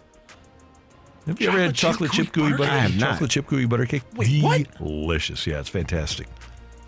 Yeah, text in if there's a place now. You got a bakery? You got a bakery in mind? Is that Blue Sky Cafe out at Winghaven still open? They used to have really good gooey butter cake.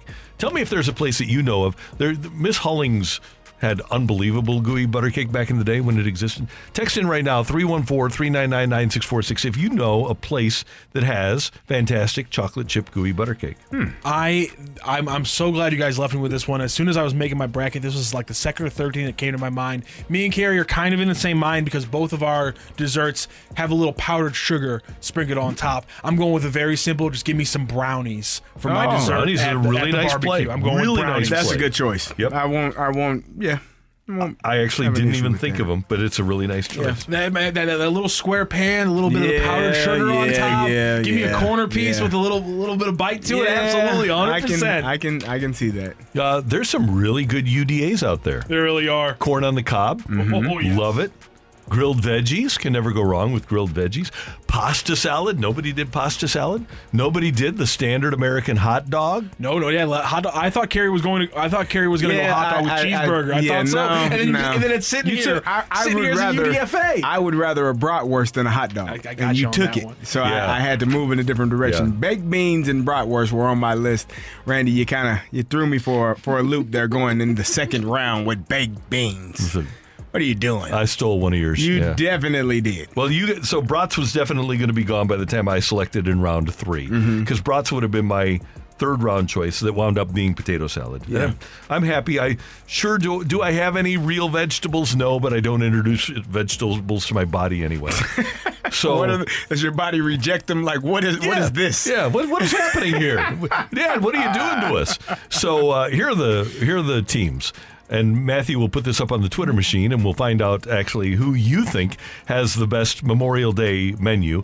I've got ribs, baked beans, potato salad, pork steak, and cherry pie. Carrie has cheeseburgers, brisket, mac and cheese, cornbread, and gooey butter cake. You're heavy on the protein and starch, too, so I'm fine with that. And Rockio has wings, brats, pulled pork sandwiches, chips. None of us have a vegetable. Chips and dip and brownies. We don't in the group. We don't have a single vegetable. What is that? Who for? needs them? This is a barbecue. I'm not going to a garden party. All right, well done. Good job. Coming up next year on 101 ESPN, we've got Matthew's Hill to Die On. We get a 10 o'clock hour, and we got to give you this segment. It's next on 101 ESPN.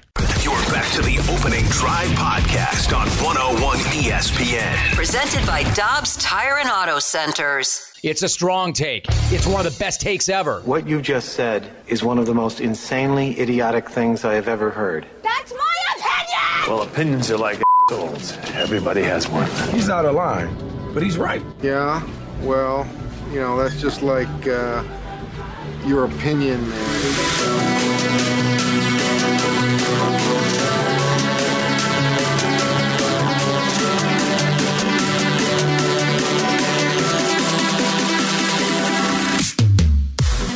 People that have been at this Hubbard radio thing longer than I have. Marshall Rice, our chief engineer, is one of them. He's in the studio with us now, and he's getting us ready. He's actually going to put us on YouTube. Carrie, we're going to wind up on people's screens. How do you feel about that? Wonderful thing. Yeah. I'm sure people will look forward to seeing our interactions every morning. And Marshall just told me that I have a face for TV, which shocked me. We're going to have great fun, and I am excited because people will get to see all of the shenanigans that take place. You can see Rock almost passing out. That would have been spectacular. Yep, that was one for the history books that yesterday. Gone viral. Oh my God! It would have been very unfortunate. The sheer panic. No one wants to see that. Went through. He's like, I'm like, what the heck is going on over there? So we're looking forward to that in the very near future. It's time for Hills that Rock will die on. All right. First of all, we got a very odd text about that. If you choose a hill to die on, you should be dead for all other opinions. You get one. What do you got for You us? get one. All right, this might one seem kind of odd, but when you know the fact that I went to a high school where I had to cut my hair, it makes more sense. Okay. There is nothing inherently unprofessional about having long hair. I will agree with that. Actually, I finally found let's a go, hill Gary. that I will walk up with you on and die on, Matthew, because I also had long hair at one point. This has been an issue for me since, obviously, I was in high school and I bucked up against it. Now, here's the thing. I had short hair in high school. I didn't naturally want to grow long hair. That didn't happen until I was a little bit older. But when I would ask the question, because as you guys have learned, I can't just take it for face value. I have to ask, why do I have to do this thing? To everything. And the response to why your hair couldn't touch certain lengths was simply, it's unprofessional like that. And my response was simply, doesn't it matter what if I comb my hair? What if I come in here, my hair's short, but it's a complete mess? Is that not more unprofessional? I would usually get yelled at and told to stop talking and walk away at that point, but I'm here to continue the discussion past that point here on 101 ESPN. There is nothing inherently wrong about having long hair. It's all about how you keep it. In fact, I'll go even one point further, Kerry. This is where you're going to disagree with me because I need to naturally take it to a space where Kerry gets mad at me. There's nothing inherently unprofessional about coloring your hair a certain way either. Now you've gone. That's a little bit too far. Yellow? Because if you purple, it is the least consequential decision you can make in your personal life. Hair's gonna grow back. It's one of the least. Hair's gonna grow back. It's not gonna always. The color you had before is gonna grow out again. It's really not that big of a deal, and it doesn't show somebody's poor decision making if they choose to do something crazy because it's hair. It's always gonna be able to reset. Is part of being a professional being a team player? There's an aspect of it. Yes. No. Does having lemon yellow hair tell people it's all about me? That's a very intriguing question. Does wearing a brightly colored shirt tell everybody it's about you? No. Why is it different? Because the shirt will change tomorrow. My hair can change tomorrow. If you say he's never wrong. No. I'm just saying, my hair can change. That's what I'm saying. It's a very variable thing that doesn't stick for long periods of time. So it doesn't show like bad decision making because it's not something that you have to live with for a long period of time. It doesn't affect how people actually affect other people in your life. It's just a color. So if our general manager John Kioski walks in here on Tuesday with lemon yellow hair, you say, "Oh, that really looks professional." I would be so happy. No, you would. I want to go back to your. So happy. I want to go back to John. Yeah. Good for you. Again, but here's my thing: is it inherently unprofessional, or have we decided there are certain norms that we just refuse to move past? Let me put it this way: yes, there are, because if you're interviewing for a job and you walk in with lemon yellow or pink hair, you're probably not going to get that job. Probably not, depending on where you're going. Okay, and the rationale there is because I'm not going to get that job because the pink hair shows that they don't think that you are serious or professional or are going to take care of the business that is at hand. And that's when need to and I think that line of logic is broken. Is my point. No. The first time you meet someone is extremely important as to how you present yourself. Mm-hmm. If you present yourself in a certain way, people are going to assume that you are that way. Is that fair? Maybe not, but that's the first impression of someone. That's who that person is. That's how they are. And if you are coming into an interview at a place where you don't know anyone, and that's the first impression that they get of you now. If you're at that place for 5 years and you show up one day with purple hair, that's just rock being rock. Yeah, it's not a big deal. But your first impression of meeting someone, if that's how they meet you and how you carry yourself, if the first time you meet someone they're extremely disrespectful, you're going to assume that they are always disrespectful. But that's an inherently negative thing. Me having blue hair isn't an inherently negative thing. It may not be negative, but it is how I see you and how I feel you are being represented, especially for a job interview. But again, and by the way, I'm going to make that distinction. Your initial comment between long hair or short hair or messy hair, between that and coloring your hair in a particular way. I do think that we know people that have long hair that are exceedingly professional. Yes. I draw a distinction between the way you color your hair and the way you wear your hair. Can I ask you a question real quick? You said you mentioned the high school questions right now. Yeah. A high school that you went to that shunned you because of your ideology and because of your opinions. But I don't blame them, by the way. Are you saying that particular school does not accept individuality? Are you saying that they are not a school that people should be them, that they cannot be themselves? That sounds like a terrible place for someone to go. Speaking from a high school public school coach, just me personally saying that. I think that private institutions go at uniforms the way they do, partially to limit individuality so that their kids don't have as many issues in certain ways. And I think there's a good I think they have good reasoning for it, and I think there is, and in my opinion, I think there's some negative reasoning for it. I woun't want to go pay for a place where I can't be myself. So what if you show up at that school with lemon yellow hair? They do not react to that very well. Okay. And my thought. And why? See, listen, you're not wrong. I'm not going to show up to a job interview with red hair. My point is, though, a job interview is supposed to talk my qualifications and how I'm going to fit there. Why does my hair being red tell you anything negative about me? Because again, I'm not being a bad person. I haven't made a decision that's actually going to affect anything other than the fact of my hair color, which again is a very superficial thing that doesn't matter in the long term. I got run one of real things. quick. Okay. We got a text in, and this person says, "Randy and Carrie, give it up. I've known Rock since he was a young kid, and he's always been like this." That's not the point of this.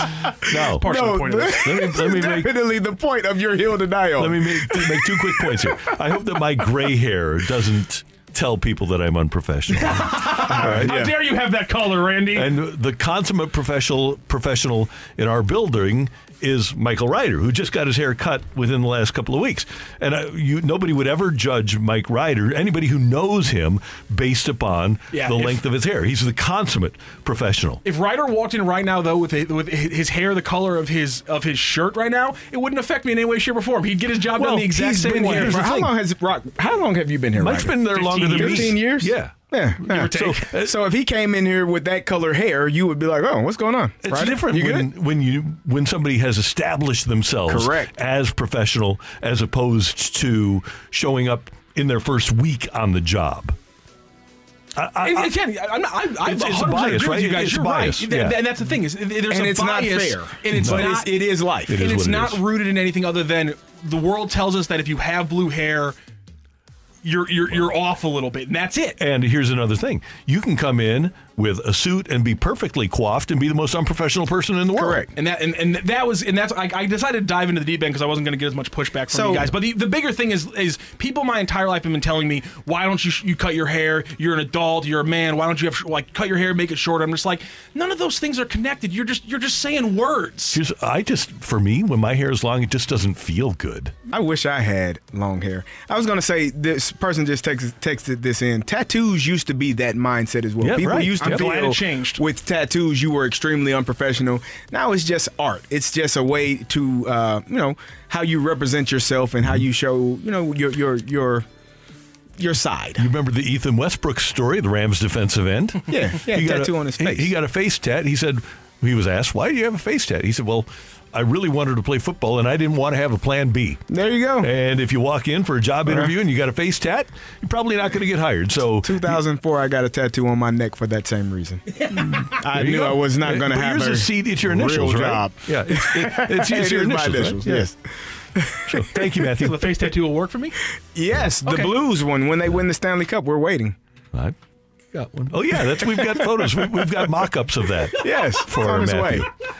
Coming up next, the Enjoy Illinois 300 is a week from this weekend. We're going to talk to Chris Blair from WWT Raceway next on 101 ESPN. You're back to the Opening Drive podcast on 101 ESPN. Presented by Dobbs Tire and Auto Centers.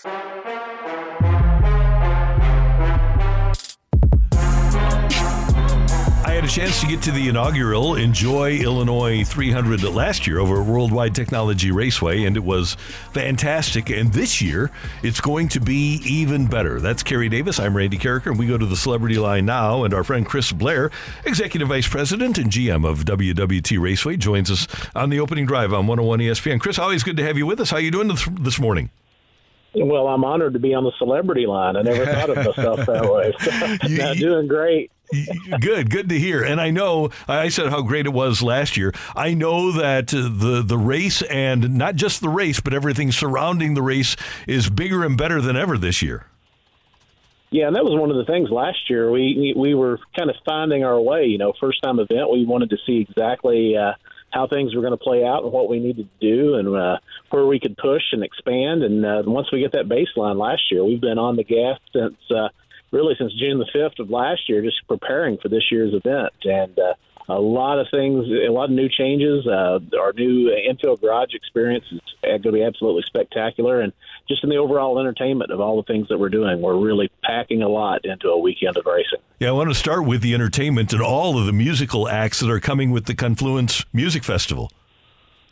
Yeah, it's absolutely incredible. This is the vision of Worldwide Technology and the Stewart Family Foundation to really put together a showcase of all types of music with a heavy emphasis on our local musical acts.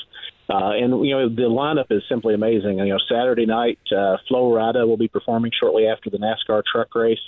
Then on Sunday, Dierks Bentley is the post-event show, his only appearance in St. Louis market for this year, and he's going to be the post-event show. But leading up to the race, we have Brothers Osborne and Bailey Zimmerman. And Bailey, who's grew up only 90 miles away from the racetrack here, he's the hottest thing in country music right now. So this is kind of like, getting a deal with Garth Brooks back when he was playing the county fair, and then he explodes overnight. That's kind of how this is shaping up for us. It's going to be an incredible performance for that young man.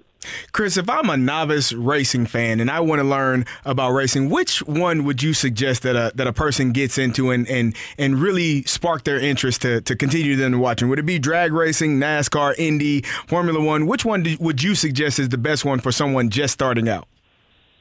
Well, I kind of look at it from a couple different angles. If you're really a gearhead, really into high horsepower and the mechanical side of racing, I always kind of steer people towards NHRA just because of the sheer horsepower and the influence that it has. But if it's like the hard competition with a lot of beating and banging and intensity with the close finishes, that's when I kind of send everybody over towards the NASCAR side of things. And with IndyCar, it's more of a technological advancement. If you're more into the sports car scene, exotic cars, I send everybody that direction. So, we kind of have something for everybody since we're the only track in the country that hosts all three of the major racing series. So it's I have to kind of see who the customer is and then try to help guide them in the right direction. Chris Blair from Worldwide Technology Raceway here on 101 ESPN. And one of the things about this year's NASCAR Enjoy Illinois 300 as well, with all the great access that we have to the garages and the drivers, and you mentioned this right off the top, there's even more access this year, isn't there, if you want to take advantage of it? Yeah, our new Gateway Garage experience and the Enterprise Infield Fan Zone. It's simply amazing. That's one of the things that track owner Curtis Francois and I have done over the last few years. Is we've traveled to other racetracks, and we took them in as a fan, and we wanted to see what exactly the fans that we were engaging with, what they liked, what they didn't like, what they would want to see, and what we could do that would be unique to us. And with this new garage experience, you are getting a full 360-degree exposure to racing because you're able to get right up against the cars while the pit crews are preparing for the day's racing activities underneath the garage. And then once the racing starts, you can just take a few steps and you can be behind the pit wall as the crews are working, as the race is going on, and kind of get to see it from that perspective as well. Plus, plenty of video screens, lots of comfortable seating areas, shade structures, concessions, everything that's going on down there. I mean, it's really a neat place. Just if you don't even want to go to your seat, just stay in the infield and take it all in from the insider's perspective. We often give the drivers a lot of credit for driving it, but it's really the pit crews that make those things run, isn't it? They have a lot more pressure. Well, maybe not a lot more, but they have just as much pressure on them as the driver does, correct? Oh, yeah. It really boils down to it. It's all what you do on getting in and out of pit road that really matters the most. And with the way the sport is structured these days, there's very limited on-track testing time for the drivers themselves. Most of what they're doing is in a simulator. Back in a lab back in Charlotte, they all have these simulator rigs that they can practice on. But for the teams themselves, pit crew practice is something that they do every single day through the week. They analyze it. They have strength coaches, efficiency experts, that monitor every piece of that aspect of the sport. And there's a lot of review and critique and try to fine tuning it. And they're finding that the best pit crew members are folks who former NFL players or NCAA college football players who just couldn't make it to the next level, or they're kind of aged out on their career. But this is something they can do where they can still keep their athletic ability going strong and get that blood pumping, enthusiasm, competitive nature going as well. Well, speaking of that, are there any applications that I can set up for me to get my opportunity? Yeah, former NFL player. Former NFL player. Looking to get his juices going again. I can introduce you to a few folks. We actually hosted a combine here a few years ago for potential pit crew members, and it went really well. A lot of folks, a lot of Midwestern-based college athletes came out and tried out for it, and several of them landed positions with current race teams. It's pretty cool. Hey, Chris, last year I noticed with the renovations to the track, there really isn't a bad seat in the house. What about tickets for the weekend? They're going fast, and that was one of the things we were a little bit worried about is, would there be a sophomore slump this year? Because we see that there's so many people that they kind of have their bucket list, and they always like to go to that first-time NASCAR race, and then they move on somewhere else. It's just kind of the nature of the business. But, our retention of our fans was absolutely amazing. We had one group of 10 people that were coming from Washington and Oregon. This one group, they're actually bringing more people and coming back because they had such a good time here last year. And so we're hearing a lot of that we delivered such a great show, and everybody loved the Midwest hospitality that they continue to come back. So now as we are a week out, and we're anticipating that we're probably going to have a sellout announced sometime middle to late next week. So we're pretty pumped up about that to see that strength is still rolling on. And people can get tickets for the Enjoy Illinois 300. Just go to www.raceway.com, and you've got all the breakdowns of not just the race itself, but the entire weekend, including the concerts and all the great hospitality that Worldwide Technology Raceway will provide for the Enjoy Illinois 300. Chris, it's always great to have you with us. Thanks so much for the time. We appreciate it, and we'll continue talking about the race up until race day on June 4th over at Worldwide Technology Raceway. We appreciate it. All right. Thank you guys so much. I look forward to seeing you. You bet. See you later. That's Chris Blair from the racetrack here on 101 ESPN. I had never been to an entire NASCAR race before until last year. I'd seen the junior circuit when it was, I think it was called the Busch Series race, but I'd never seen a NASCAR Cup Series race until last year. And you got to experience it once, because it just makes your inside shake. They are loud, and you don't realize how loud it is, how fast it is. It was exciting. I went last year, and it was fun to watch. It was fun to see, and like I said, it was extremely loud. I was taken aback by that. Pretty fun. Yep. Coming up, we're going to head down the stretch. We got a lot to look forward to this weekend. We're going to talk about that. We're also going to revisit our teams. Do we have the poll up yet on the Twitter machine, Matthew? Yeah, what's up? Okay, and that's on Matthew Rocchio, or is it on 101 ESPN's page? It is on mine, and you guys can retweet it. Okay, we will retweet it, and we want to get your votes as to who has the best Memorial Day team, the Memorial Day menu, and we'll revisit what our menus are, and then we want you to vote. It's coming up next on 101 ESPN. You're back to the Opening Drive podcast on 101 ESPN. Presented by Dobbs Tire and Auto Centers.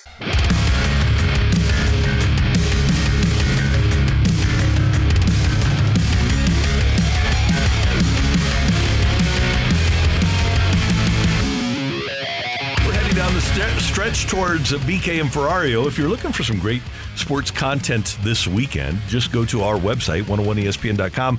Check out Kerry and Anthony on the Gridiron Guys. You guys have a lot of fun talking football on that podcast. Oh, we have a great time. Anthony and I are. It flies by. We get so engulfed in 50 minutes is up 60 minutes, and we're like, we're done. And so it's a great time. We're right now we're breaking down the divisions, who we think will win X number of wins or won't make it to that number, and who we think is going to be the best teams in the league this upcoming season. So check it out either on the app or at 101ESPN.com. Also, make sure that you go to the Twitter machine. Carrie has retweeted our poll. I have retweeted our poll. Matthew has it up. at Rock, ROCC, ESPN. And if you'd like to vote on the best Memorial Day menu, here's the way they shape up. I had the first pick in the draft, and I took ribs. My second choice was baked beans. My third choice was potato salad. I took a pork steak at number 4. That's the steal of the draft. And then my dessert was cherry pie. So my proteins are ribs and pork steak. I've got baked beans and potato salad as my sides. Cherry pie as my dessert. Kerry Davis has a cheeseburger and brisket. Great choices. And by the way, CD's in the lead right now. That's his proteins. He's got fantastic sides, mac and cheese and cornbread with gooey butter cake as his dessert. And then Rocchio went heavy on the proteins with wings, brats, and pulled pork sandwiches. His side is chips and dip, and then brownies as the dessert. I'm going to vote for me. I'm going to vote for mine. I'm going to vote for mine. But brownies was a great choice because it did come out of left field, and I don't think we were expecting that one. It was especially when you have the powder on top. Yeah. Yeah, well done. Sign me up. Yep. Love it. So, Rock. I don't need sides. Listen. Here's the thing. I'm thinking of it more. If you guys are building one plate, I'm making 3 trips to that buffet table. All right, 1 trip, chicken wings is my base. 2nd trip, I got a bratwurst. 3rd trip, pulled pork Sammy to finish it off. Seems like a lot. I'm always going with that chips and dip. I don't care where I am. Chips and dip is always good, especially if it's French onion and a ruffle or a lay. And the other amazing part of this is that we picked a total of 15 different items, 5 each, and nobody has a single vegetable in it. No, why would we do that? That just ruins the meal. Yeah, and Brooke Grimsley, who's not even here, has to weigh in and says, no surprise that Matthew avoids delicious hot fruit pies. Fruit should not be hot. Oh, why isn't it cold? Cherry pie a la mode. Apple just pie. Give me the mode. Just give me the a la mode. I want a big bowl of mode. So the votes keep piling up. Kerry's in the lead, 45%. Randy's at 41%, and Rocchio, no surprise, is at 14%. Come on! What are you talking about? I got 3 killer proteins. What do you people want from me? Side. No! No need for a side. Chips and dip are his side. So you're Sides going. are overrated. Here's the thing: you're going to a Memorial Day barbecue on Monday, okay, at somebody else's house, and your choices are wings and brats and pulled pork sandwiches and chips and dip. You're saying, man, you really set things up for us. Honestly, if I walked out and that was the entire banquet spread, I kind of would be like, hey, listen, little light on the fruits and vegetables, but I wasn't going to eat much of them anyway, so okay. I'd be like, really? There's no potato salad? But honestly, I'm not saving any space in my stomach on Memorial Day for potato salad. If it gets in there, fine. No, potato but I'm salad's a not must. going in there with a plan to eat, to waste any space on potato salad. I'm Potato taking salad's 2 fine. spoonfuls of potato salad. 2 spoonfuls? Okay, you got the Cardinals at Cleveland this weekend. That ought to be fun. We've got an NBA game 6 between the Heat and the Celtics. We've got an NHL game 5 between the Stars and the Golden Knights, and the Indianapolis 500 this weekend too. Anything you're looking forward to? St. Louis City also. Did you make Yeah, that? STL City against Vancouver tomorrow night at City Park. I mean, there's a lot of things to do. I'm looking forward to Monday. Where you're just going to chill? Where I'm going to sleep. Good. Sleep in. Looking forward to Make that. sure you turn your alarm off. Oh, I definitely. Can you sleep in still? 7 o'clock is sleeping in. I can do that too. Yeah. 7:30. If I wake up past 6:30, I'm the happiest person in the world. Yeah. Like if like tomorrow morning through Monday morning, if I wake up after 6:30, I'm happy. Yeah, it's a rough go about it trying to sleep in nowadays. Body is trained. Yeah. Kerry, Mike Johnson told us how to make the perfect burger, and I'm going to do it again this weekend. I'm going to make some things happen this weekend also. Yeah, I'm glad that you folks were taking notes when Mike Johnson was on with us. If you weren't taking notes, you can hear everything in the show today on the 101 ESPN app or at 101ESPN.com, and all of our podcasts brought to you by Dobbs Tire and Auto Centers. How about you, Matthew? What are you looking forward to this weekend, aside from chips and dip? I have a big dinner tonight that I'm going to that I'm very excited for. What type of dinner you got a planned? little anniversary dinner tonight. Oh, okay. Tonight on Friday night.